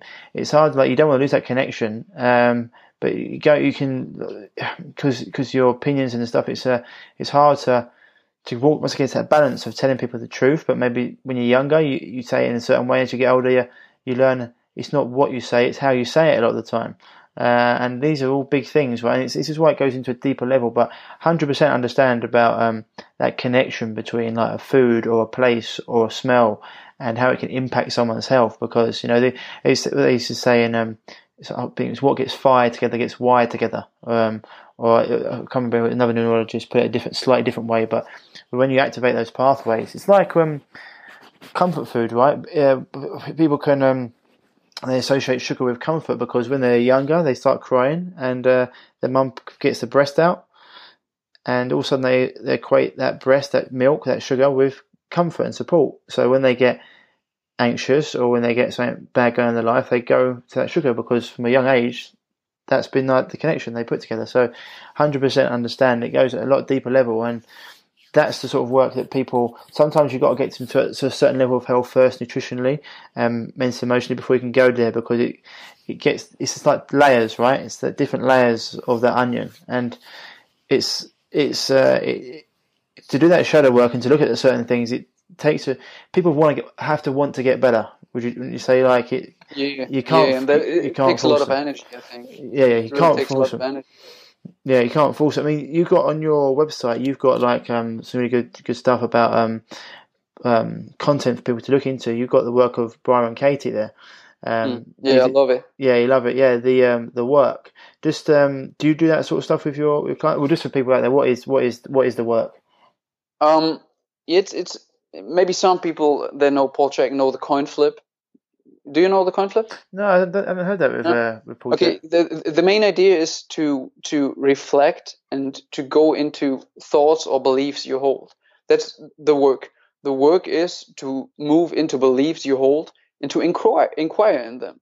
To really ask yourself, is it true? That's one question from Byron Katie. She asks, is that belief really true? Let's say you have the belief, my spouse or my partner is always angry with me. And you ask yourself, truly and honestly, is that really true? And you look into that. After that, you can ask questions like, how do I feel like when I have this belief? Which in another sense is this belief is serving me? And Byron Katie is the one, in many ways, which brought me to the thing I call efficiency with all this spiritual stuff, to really look into your beliefs and to say, are these beliefs efficient? Of course, you can tell me it's more logical to not believe in propose, or to not believe that you are served, or to not propose, to not believe that things happen for a reason. But in my opinion, it's just more efficient. It's more efficient to believe that everything has a certain purpose, and everything that happens has something to offer to you.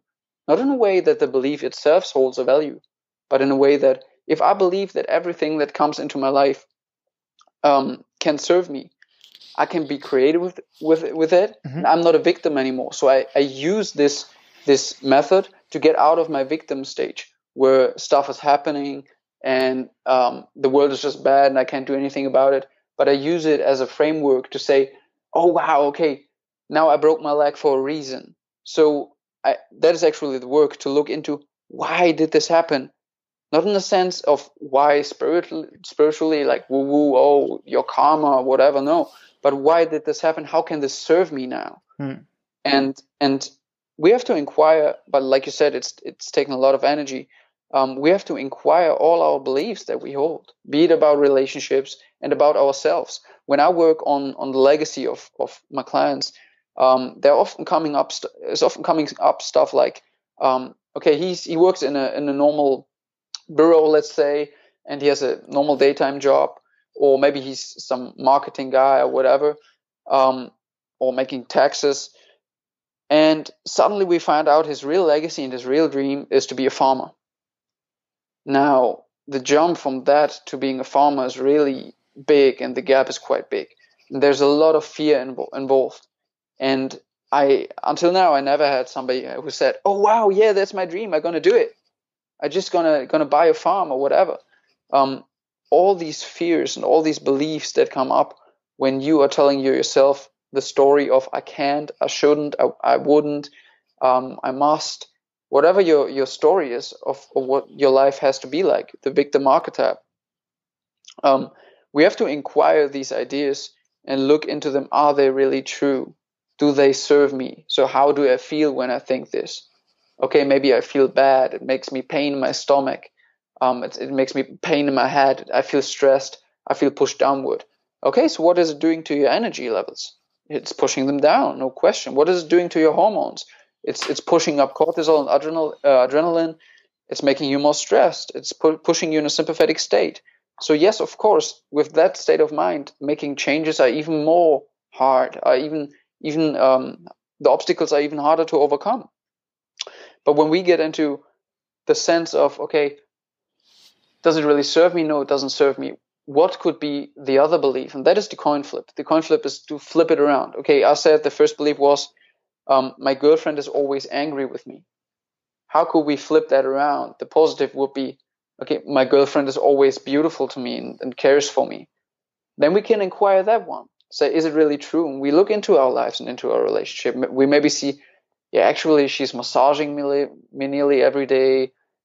She's writing me letters very often, making me present. She's cooking for me. She really shows me her love. Maybe we find out that our belief was not so true as we thought. Maybe we find the middle way. The other thing we can do in the coin flip is to flip to the potential. Let's say you are overweight. you weigh like 200 pounds. Not 200 pounds. I'm too low. Let's say you weigh 250 pounds and you're a small woman normally. Okay, you're really overweight. And you look in the mirror and the belief comes up, oh, I'm so fat. Yeah, honestly, as a coach, I can't tell you to tell yourself I'm thin. That's bullshit. You shouldn't lie to yourself. I'm not the one for fake it till you make it. I don't like that. I'm for being honest and seeing the truth, but seeing the potential. And that's what we want to do. So we look in the mirror, the thoughts coming up, oh, I'm fat. You don't flip it around and say I'm thin, but you flip it around, you say I have the potential to do sports, to eat better, and to lose a lot of weight, and to look beautiful, and to look great in the mirror. And I'm really excited for this, and to get emotion into that. That's a much more empowering belief we can hold. That's serving us much, much, much more in making changes than just staying with the negative belief. Why? Again, of course, it's putting us in a sympathetic state. To if the thought I'm fat comes through your head every time you see yourself in a mirror, you can't feel good about yourself. You can't feel beautiful. And if you can't feel good about yourself, if you can't love yourself, you can't do the things that represent love for yourself, which is in the end caring for yourself, which would mean eating better. You don't feel worth to even eat better if you always tell yourself you are fat, you are ugly, you're not worth it. Of course you can't change. So I think the most important step to changes is really starting. As you said, it takes a lot of energy, but starting the process of working with one's own beliefs, with one's own opinions about oneself and about others and relationships. No, it's awesome. And it's like when you're talking about that as well. There's a lot we talk about. You just said, "Oh, my girlfriend, etc." She's always bad to me, or does she do things of love for me? And there's like everything you said there was brilliant. But just one thing I noted down there was, have you heard? I think it's a book, the four languages of love. Yes, absolutely. Yeah. So like it's people. It's just why it's such a deep conversation because there's so many different ways to go with it. It's like a tree with a dozen branches, and it's like people need to understand like the way that I got taught to love and the way that you got taught to love could be completely differently. So, for example, there's always my mum was big into hugging. So, for example, I'm always like with my friends. Sometimes I love them. I give them a cuddle, and they're like, "I'll get off," or whatever. I'm like, "Shut up, it's fine," yeah, because I feel it through like that. I'm quite touchy feely like that, whereas other people might feel it through like being bought something, or someone else, might be taught us by being told. There's different languages of love. It's something that people should look into. So a lot of times partners would be like, "Oh, he doesn't show me love." It's like, well, what are you on about? I bought you some flowers. She's like, "Oh, but that's not how I." It's right to do like agreements versus expectations as well. There's lots of things that we go into, but the language of love. It's like, well, how do you couples should do with each other? How do you feel love? Like, what makes you feel loved? And I could write down, well, every time when I make you dinner, you say, "Ryan, that was gorgeous. Like, thank you very much for that." Or, I realised that, like, for me, it could be putting your shoes all in a line, or making sure your room was tidy, or, whereas for you, it could be, well, I did something nice for you, so you bought me a dress, or whatever it could be, or clothes. And so these are different things that people go into. I can't remember what the four languages were. There was actions. I think there was money. I think there was speech. What was it? What was the other one? I can't remember the other one. I think it was in presence, so material actions more or less. Yeah. And then there was actions like physically, having sex. That's it. Yeah, having sex. Yeah, that's it. Yeah, that was it. The having sex thing. And so like, some people like that is like showing love or whatever. And it's just, it's an area that people need to. Once again, it's stop living in this. This is why I love having my podcast. I get to speak to people like you. It's because you get to talk to people that actually understand it, and hopefully by speaking like this, the reach will go out to more and more people. It's like the ripple effect. You throw a stone in the pond and the ripple goes out, and so people can think, oh, maybe that's what I've been doing in my relationship. Maybe I've been thinking that she's not been giving me love because she's not been coming in the way that I think about love, but maybe she's been giving it to me in the other way, or vice versa, or like what is other things, the thoughts I've been talking about true. It's just like my legacy and your legacy, to talk about these things, to get people to understand like where love comes from, and to understand like why people are actually doing these things. And it's what I'm thinking, right, have I looked at all different angles, and it's, but some people are been so ingrained in this Western society, left brain logic, science is everything. They think it's weird. They can't even break out of it.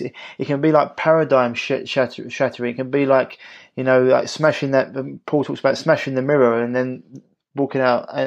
People like doing DMT, for example. They go into this state and they smash the mirror. They come out of the dream state and the mirror is still smashed. Or it can be very hard for them to put it back together. So to tell someone that their religion's all bullshit when they've been living their life that whole time, it can be like very hard to put those pieces back together for someone. So you've got to do it bit by bit. And if you're in a relationship with someone and you're doing all this work on yourself, and you're reading these books and doing self-help and doing it, and they're not, and they're just not into it. It's over.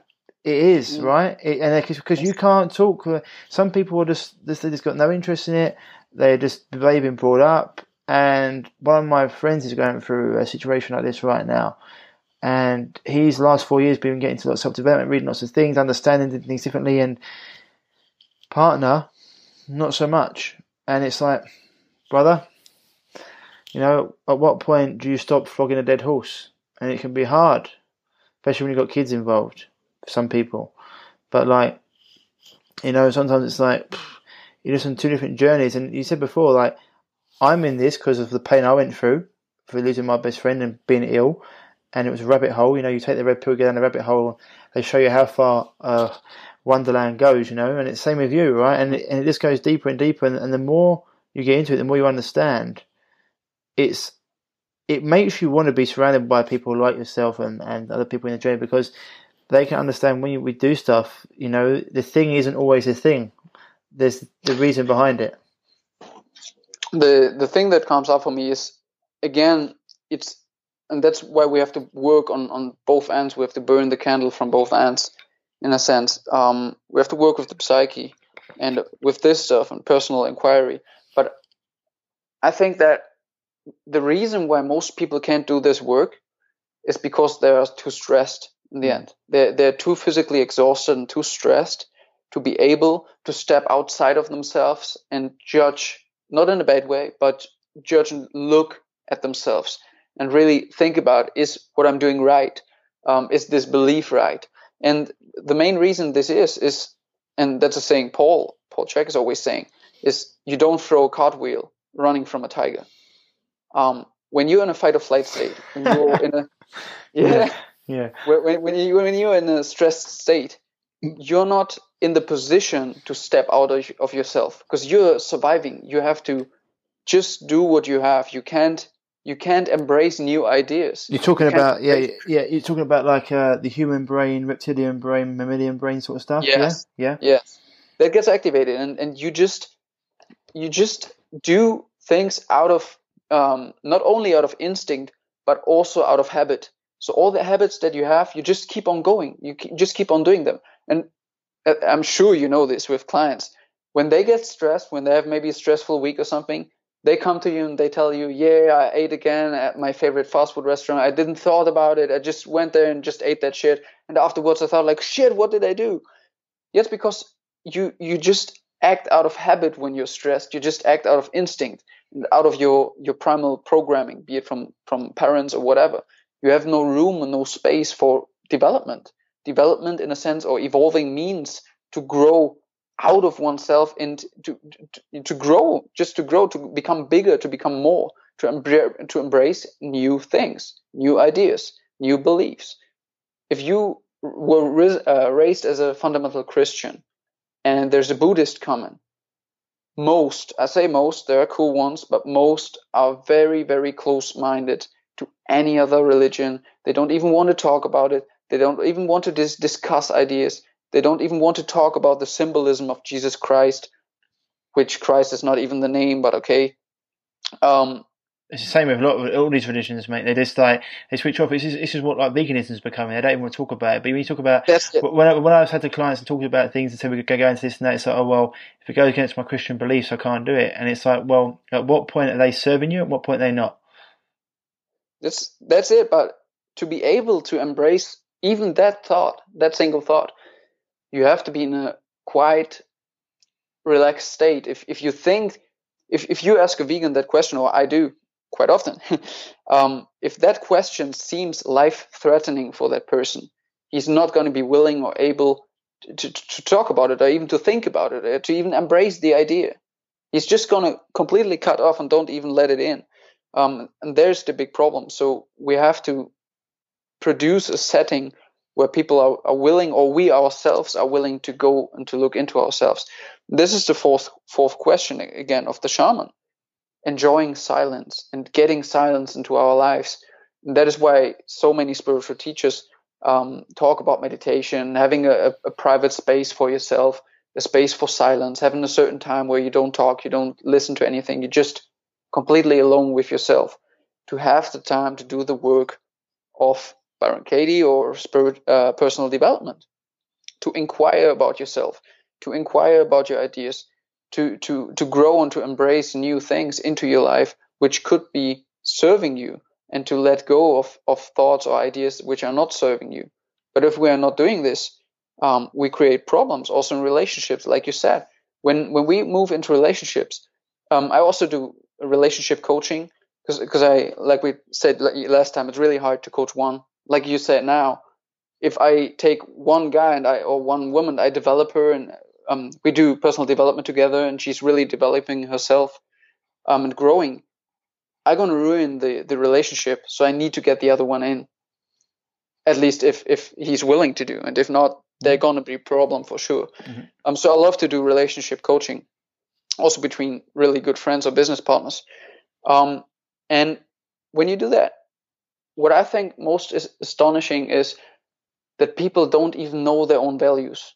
They don't even know what they want or what they need. I go into these questions, what do you need to be happy? What do you need to feel loved by your partner? And they go like, oh, I'm not sure. And I'm like, how can you really wish your partner to make you happy if you don't even know it yourself how to be happy? That's not possible. It's not possible at all.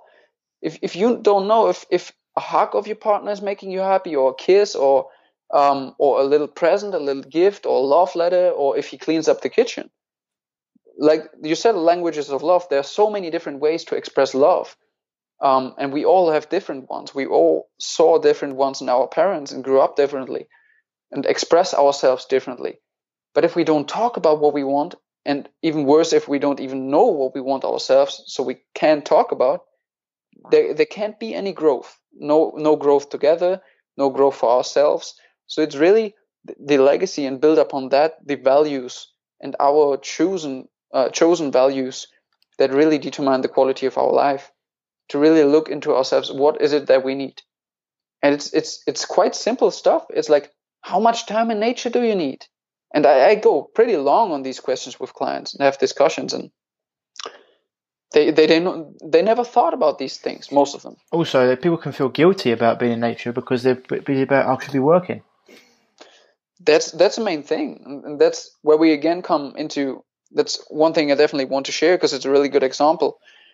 I have a very beautiful client. I love him, and we have this topic where he's identifying with a certain mode of hustling and of working hard and being a really hard worker.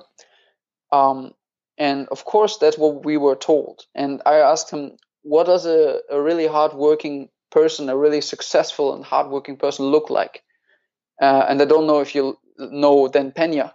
No, I don't know. No. He's a billionaire and really successful, but it doesn't matter. Look at most successful, hardworking people. They are freaking tired. They are tired. Gary Vee as well. I look at him. I think he looks tired all the time. All these hustling guys, they are tired. And I think, and that's what we were going into with my client, I think that he started to identify with the idea that being successful in life means being tired.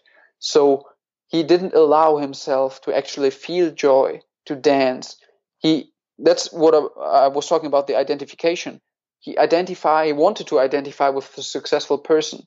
But what a successful person represents in our culture is unhappy, unhealthy, stressed, chronic breathing pattern, inhibited breathing pattern, very bad posture, totally no free time, very bad family, bad relationships, and that's all unconscious programming, and that's included in the archetype of the successful guy today, or the successful man.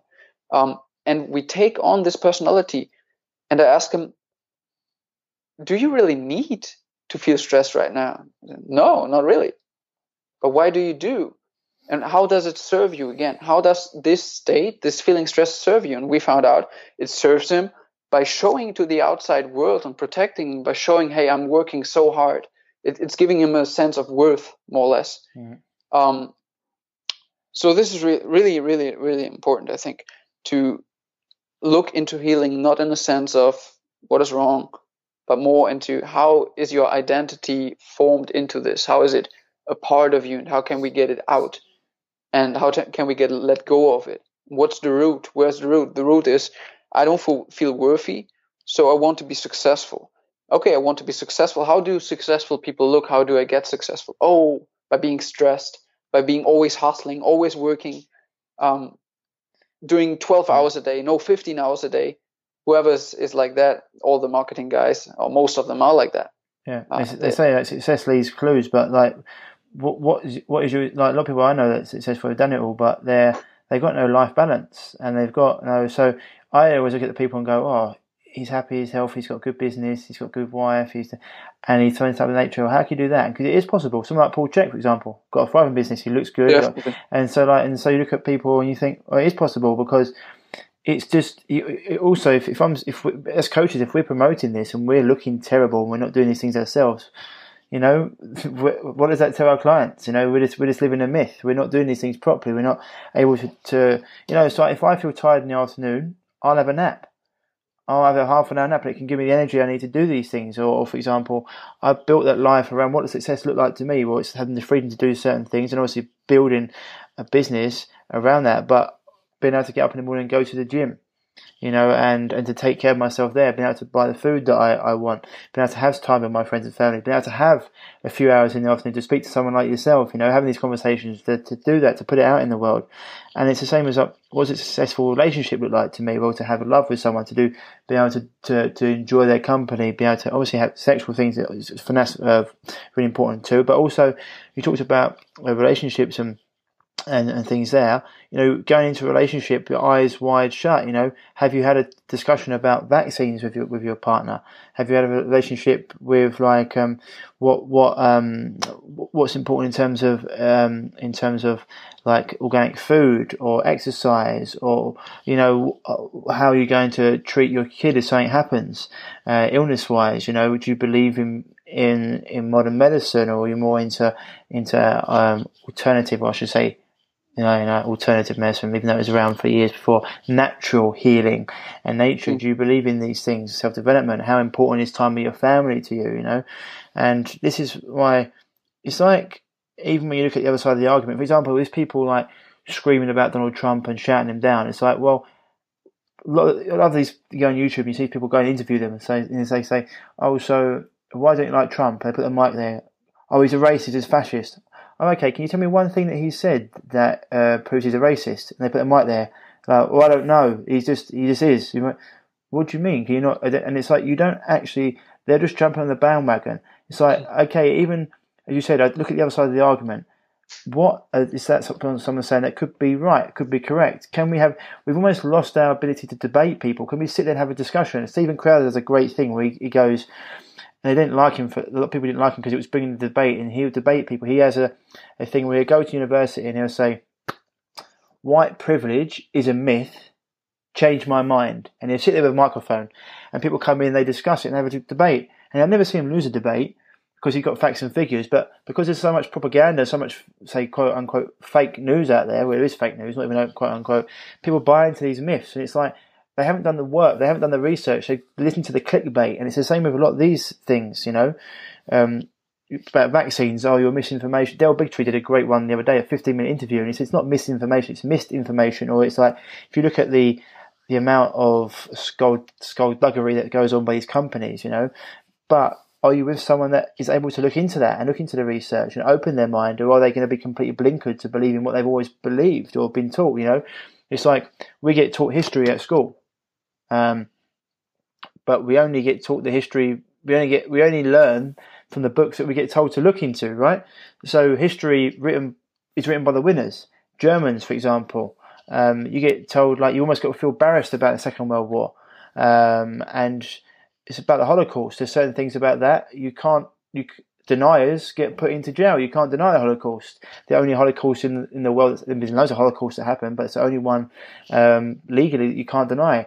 And there's a great documentary out there called The Greatest Story Never Told, which goes into Adolf Hitler. And if you look into certain things, and you find probably the truth somewhere in the middle ground, not saying Jewish people weren't killed, but the numbers were. It goes into lots of different things about it. There's lots of different. You look into Mao's China, and you look into Stalin's Russia. It's like people always throw around the word Nazi. Oh, he's a Nazi. I'm like, ever looked into why does Stalin never get brought up? There's these things like, I know people haven't done the work on it or looked into it, or like Mao or Pol Pot, and these things, and it's just like, for me, these things these are big conversations, but they're ugly conversations to have sometimes.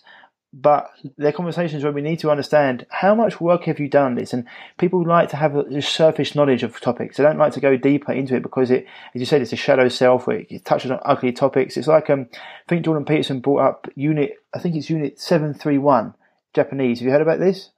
No, what is it? Unit 731. So it was the Imperial Japanese. So it got told. I think they hid it under disguise as like. I can't remember a water sanitation company. I think it was there. It might be something else, but I think it's Unit 731.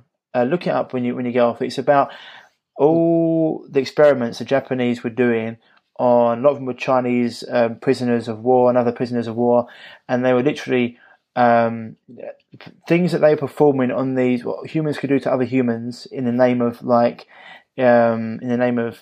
modern medicine, or seeing what warfare they could do, that they would chop off limbs and sew them onto other parts of the body to see if they would live there, or they would give these people bubonic plague and to see if how long they'd survive. Or they'd open. Yeah, this is like Unit 731. Jordan Peterson talks about it, and he says, "You think that everyone's good. Look at what these people did." And he said, when you look at history, you think, "Oh, I'd be the good person. I wouldn't be a Nazi." It's like, whoa. How many people went against the Nazis? And did they live very long? Or would you be someone that goes along with it? And this is what it's saying. How much of this work have you done on yourself? Like it's like me and you right now. We're going against the mainstream. We could easily be deplatformed. We're sticking our neck out there. A lot of people get big at doing this, like Paul Checker, how he hasn't been assassinated. Yeah, we don't know. They talk about a lot of things that go on. How strong the man who stands for nothing will fall for anything. And this is like, how much this work have you been willing to do? I've got lots of friends, they live in England and they're very, very left wing, and they say this stuff. I'm like, boys, you haven't done the other work. You haven't looked at both sides of the argument. You haven't seen the other sides of the argument. You haven't. Why would someone hold these opposing views to you? Look into their life. Look into what happened to them. It's the same as I think that it's really important to know your argument. You've got to look at the other side of the argument to see where they're coming from. Or to understand, the best way is, I think it's Sun Tzu, it's like to know your enemy. You've got to know your enemy, to see where they're coming from, or to understand why it happens. And a lot of people aren't willing to do that work. And I think it's really, really important. But yeah, have a look into that Unit 731. There was some of the things they were doing there. They'd get weapons and they would have cannon fodder to see how these weapons would work best. And they're just, these are just lives, these are human life meant nothing to people. Because someone said to Jordan Peterson the other day, he said, why it was on a panel, and they said, oh, human life is really important. There's nothing more important than human life. Everyone values human life. And it's like, well, not so much in certain situations. These communist countries, socialists, 100 million dead. How many? Bulgaria, 6 million dead. Yes, Russia, yes. And it's like, so you got to understand these point of views, and you've got to understand when you start taking away free speech or deplatforming natural news, where's that go? He says, well, I was very different to saying taking away natural news and then Mao's China or Stalin's Russia. He goes, well, that's where it starts. Where does it end? And this is the thing, and people need to do this work and understand. I think it goes deep, and there's far too much at the moment of moral posturing and virtue signaling, and not doing the deep work that understands the community and looking at different views. Because I think we're in that society now where everyone wants to be like, what did he say the other day? It was a great statement. It was about moral posturing, or about I'm trying to find the quote that it was, because it was a really, really interesting one. It was more about trying to posture for looking good in front of their friends and looking good in front of the family, or to them, rather than actually holding a belief. It's easy to just go with what the majority says, the herd, and just look good, rather than actually going and doing the real fucking work. And I think it's really important. I'll try and find it for you if I can. And that's really, again, the identity trap that I've been talking about. You try to build an ego, or you try to build a picture of yourself or personality, which you try to build through looking at other people's opinions. And oftentimes in people that is even fluid. Like you say, you're with your boss in where you work, you behave completely different than when you're with your mother or when you're with your spouse. You have many, many completely different roles. There's no authenticity. Yeah, you don't have your own values because you never looked into your own values. You only look to the outside. You only look to the morals or to the virtues and values of others, and you try to be fluid and just to always take on the values that they have, so you never get into trouble. But that's where the real trouble starts, because you lose yourself, you lose your identity. The mirror cracks, like you've said, right. And unconsciously, of course, it makes you unhappy. It's what you said there. It's awesome. I'm just trying to find this quote for you, but it's so true. I know so many people like that in my life who wear a different mask for different situations, and I'm always like, where do you actually stand on this? Or like, do you have a view, or are you just like I said before, like are you just like a comedian? Like I love people that are a bit different or hold their views, and I don't care if someone disagrees with me. If they've got a reason, we can talk about it. I find it like awesome. I love people like that. I love people that push boundaries, or people that are just willing to speak the truth, what they think is the truth. I know what my truth is, but if you come up with facts and figures, and if people that aren't willing to bend and to, say me and you talked about something, and then you brought up something, and I was like, oh, actually, okay, maybe that's changed my mind, or changed my opinion. 100%. I've done that throughout this, and as a coach, I 100% hold that value of like, yeah, if new research comes out, I'll change my mind, or if you say something to me that changes my opinion. That's happened a lot, you know. I've even about religion, listening to Jordan Peterson and Sam Harris and a few of them talk, I've changed from being like completely like it's very stifling to, well, actually there is some things that are good in it, and it's like we need to understand it. What was this quote? One second, I really want to hear what it's moral posturing. It was like, I think I've got it here. If I can't, I'll put it up on the thing. But it's like, it's really important. So many people, they don't seem to have. Well, to be fair, there's so much information out there today. People don't know where to turn. So they don't know what the truth is. But you know, that's why you said read everything. As Paul says, you know, don't just listen to me. Read everything and come to your own conclusions. But I don't think there's many people reading everything. I think they're just picking up clips or sound bites or listening to other people and not having their own opinion. And it just leads to an echo chamber. And that echo chamber can be very, very dangerous, you know, because it's just like, oh, he's wrong. Anyone who disagrees with me is a fascist, is a Nazi, is a racist, is an ideologue, whatever it is. It's like, well, how about we have a discussion and we dig into what's going on? Because there's some very deep issues that I think people need to dig into that they just don't want to touch. And here it was at Facebook, because you know CrossFit come off of Facebook because so they come off of Facebook because Facebook deleted one of their groups because they were talking about eating paleo and eating high, basically going against like the high carb diet. Oh wow! Right, Kidding me, man. So CrossFit are probably more in line. That's crazy. CrossFit are probably more into line the way we sort of. There'd be differences. I mean, we'd probably talk about fermented foods, or we'd probably talk about, you know, like gut microbiome and having fruit. And we're not like, oh, I've got. I mean, some of my mates were saying, I'm eating paleo. They're sitting there eating cocktail sausages. I'm like, mate, you're not eating paleo. That's garbage. But you know, in terms of if you're eating organic paleo, if you're eating, you know, anyway, it's more along the lines of how we should be eating than the traditional food pyramid. And Facebook removed one of their groups for it, and it later on got reinstated. But CrossFit put a press release out. I'll take you in my. I did a big article on it, and I was like, "This is why a lot of them are coming out of these groups and Natural News as well. They're going to try and get on different platforms because Patreon demonetized Jordan Peterson, they demonetized Sam Harris, and they're like, what, because our opinions and our views don't go in line with you? Anyway, so what was Jordan Peterson said this? Because I always say that free speech isn't there to protect popular speech. Free speech is there to protect unpopular speech. Like, I might disagree with you, but by Jove, I really respect your right to say it, because you know it wasn't popular speech to say that. It was popular speech to have segregation. It wasn't popular from what Martin Luther King was saying, and all these other things that have come in. You know, people say like for the great. What was the quote I'm trying to get here, mate? It was alright. It's like the moral posturing. What is it? Let's be clear. I think it's quite an interesting point, because people like if CrossFit are coming off there. I mean, CrossFit's big, you know, and for them to do that. It's like it shows how big a thing is. Natural News has gone 3 million followers on that.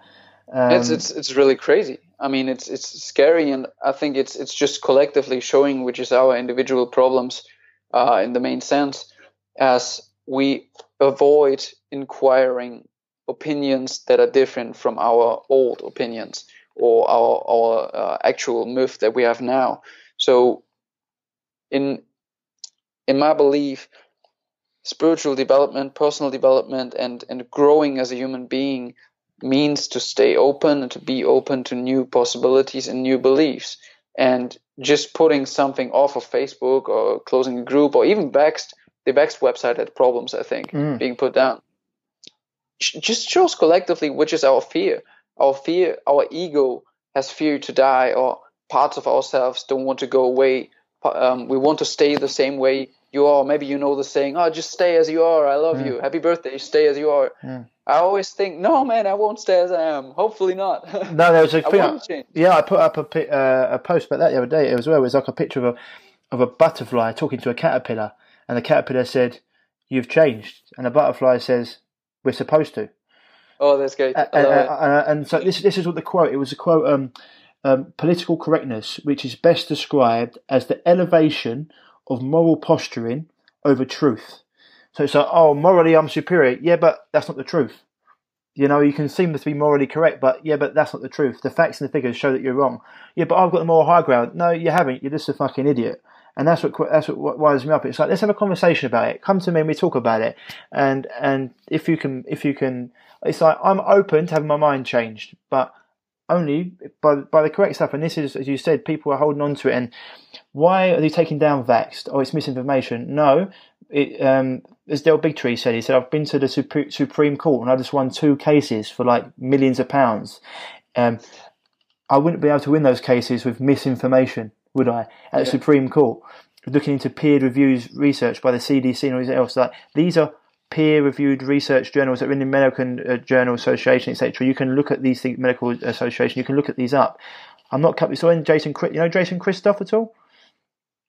Christoph who? Jason Christoph. He's another Czechie. He goes in deep, and he's like a big truther. He goes into it, and he's got some good articles. You should link up with him on Facebook. He's got some good articles, and I've got some of the things I've got. Like when people say stuff about vaccines, I'm like, here's 74 peer-reviewed research that shows linking vaccines to all sorts of problems. Read them, and I've got another 74 for you. Read them, and it's like, how much information do you want? You know, and at what point is it not a gamble? Oh, we don't want these diseases to come back, and he goes into like theories about how polio was actually started and about etc. But it's like the Red Cross used to use homeopathic remedies until they were bought out. And a lot of these things, you know, it's like I'm not against having things injected in me. Like, I will go and have an IV drip full of like vitamin C and B12. I mean, I'll have, you know what I mean? It's like, I'm not against these things. I'm against being injected with toxins and mercury and heavy metals and etc. Like, I'm not against being injected with things for health. I'm against things being injected in me that's going to destroy my health, you know? I use a biological doctor. When people go to him, he like picks up all these viruses, vaccines like chickenpox virus and things that have been injected, and he's like, this is impairing your immune system. We can do this in a different way, because homeopathic remedies, like, they work on the same premise of a vaccine, you know, giving your body a little bit of the disease or the virus to build up that immune response, but they're not doing it with formaldehyde and mercury and aluminium and aborted fetal cells. One that Trump put out the other day, he stopped the research on aborted fetal cells because they're using like well, you look into some of the things that they're doing to babies, and they're taking babies off women, and they're saying, "Oh, your child's dead," and they're taking these babies and using them in like vaccines, and it's quite a scary thing.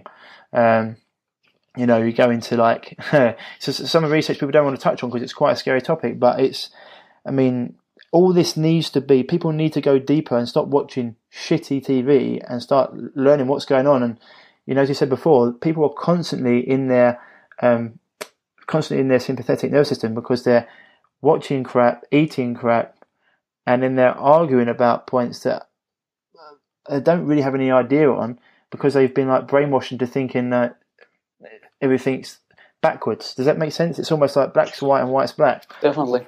And it is really important to me to note that we're talking about all these topics and how important it is, but the main thing is, still don't stress about it. Yeah, you already make way much I'm stressed. I'm stressed talking about it.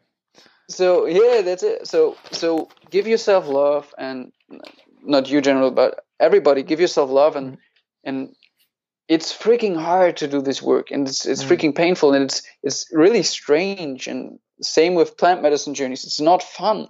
It's you look into your psyche, be it meditation. Also, meditation is not always fun.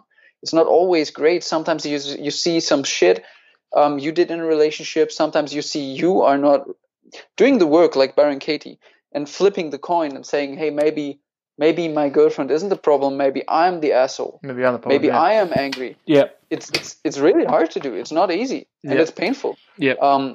So I want to encourage everybody that it's really a long process, and that it's also encourage people to get a coach and to get help and to reach out to other people, to listen to podcasts, really get into touch, and don't go through this path alone, because it's really not easy.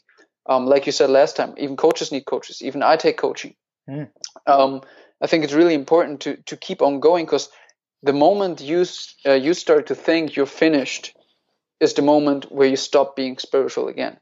Spiritual is an evolution, a never-ending evolution, in my opinion. Personal growth is, and personal development, however you want to call that. Kaizen, right? Kaizen. You never stop growing, or you never stop renewing yourself in a sense. Like a phoenix. Okay, you grow to the next stage, you die again. Again, another layer falls down, and a new one comes. And we need to go with the flow and need to keep it going. And the best sign to see if you're stagnating or if you're not developing anymore is to look at your life. If it's always the same, if it's like Groundhog Day, pretty simple, you're not evolving, nothing is changing. Change is so important. That's why my mission statement is to help people live and express their highest potential in the never-ending flow of change.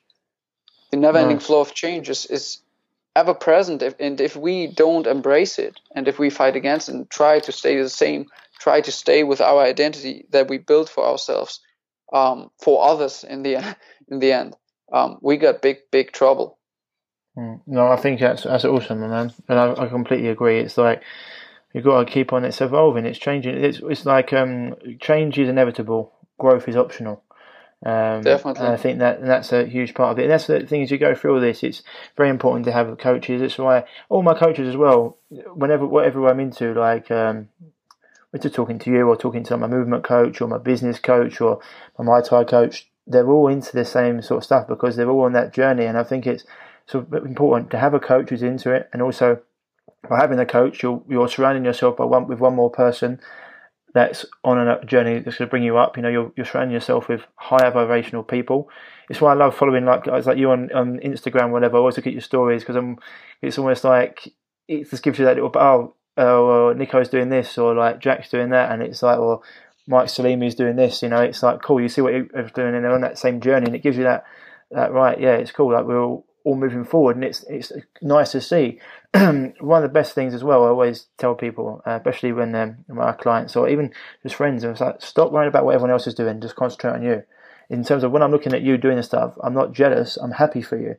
People get very jealous in life, in like the Western world, about, he's got more than me. It's like, as soon as you stop worrying about everyone else and concentrate on yourself, and you're happy for them, it's amazing what happens, you know, because it's like you'll stop that quote, stop comparing your chapter 1 to someone else's chapter 30.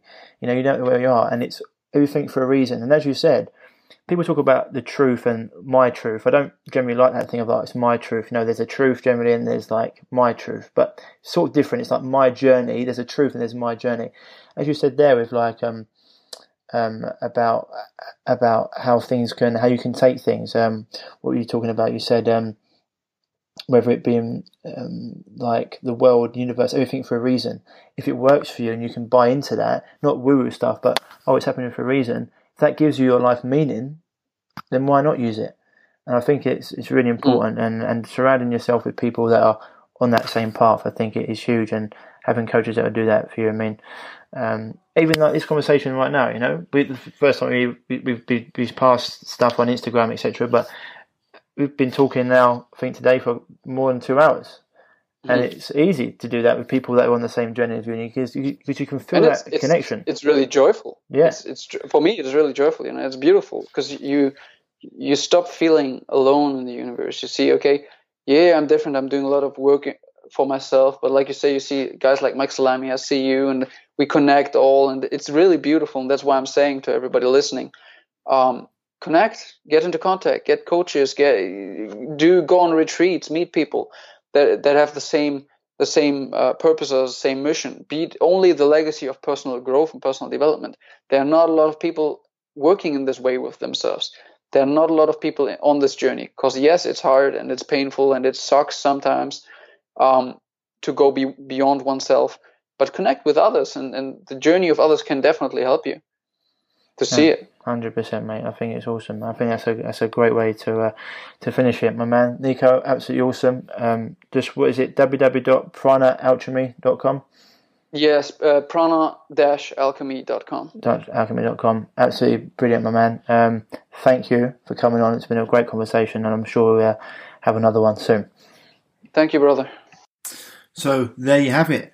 What a great conversation with Nico Becker. One of my favourite conversations I've had. It was just a real pleasure talking to him. He's got a great energy about him. He just wants to see everyone happy and healthy, like all of us doing this game, but he's just got a great presence, and it was a really fantastic conversation. Touched on lots of really, really important topics, especially, around legacies, passions, around, past traumas, religion, the West and the East, and values. I think it's so important. Things that people often neglect. We do a lot of work on nutrition and mindset in our programs, and sometimes people, I feel like, they don't put enough into the mental and emotional side of things. It's huge what you're consuming as well, who you're listening to, you're giving your energy to. And the 4 shamanic questions, when did you stop enjoying music and dancing? When did you stop wondering about the universe? Excuse me, and like being alone in silence? And when did you stop enjoying time with yourself? And basically, it's like, when did you stop enjoying time with yourself? And there's really important questions to go through. And so, yeah, awesome conversation with Nico. Definitely be getting him back on the show. And for all of you out there that are dealing with a health issue, if you're looking for some help because you've been knocking on all the doors and trying different things and nothing's been working, and you're looking for someone to help you through your chronic health issue, then the best thing to do is send me an email at ryan@reviveyourself.co, or you can go to www.reviveyourself.co and hit the contact tab, send me a message, and I'll be in touch as soon as possible. Otherwise, guys and girls, that's it for this episode. As always, stay happy, stay healthy, and I'll speak to you soon. Bye-bye. If you're struggling with gut issues, such as gas, bloating, constipation, diarrhea, indigestion, heartburn, and want to finally be able to eat the foods you love without the crippling after effects, then don't forget to head over to reviveyourself.co and pick up your free copy of The Healing Health Paradigm today.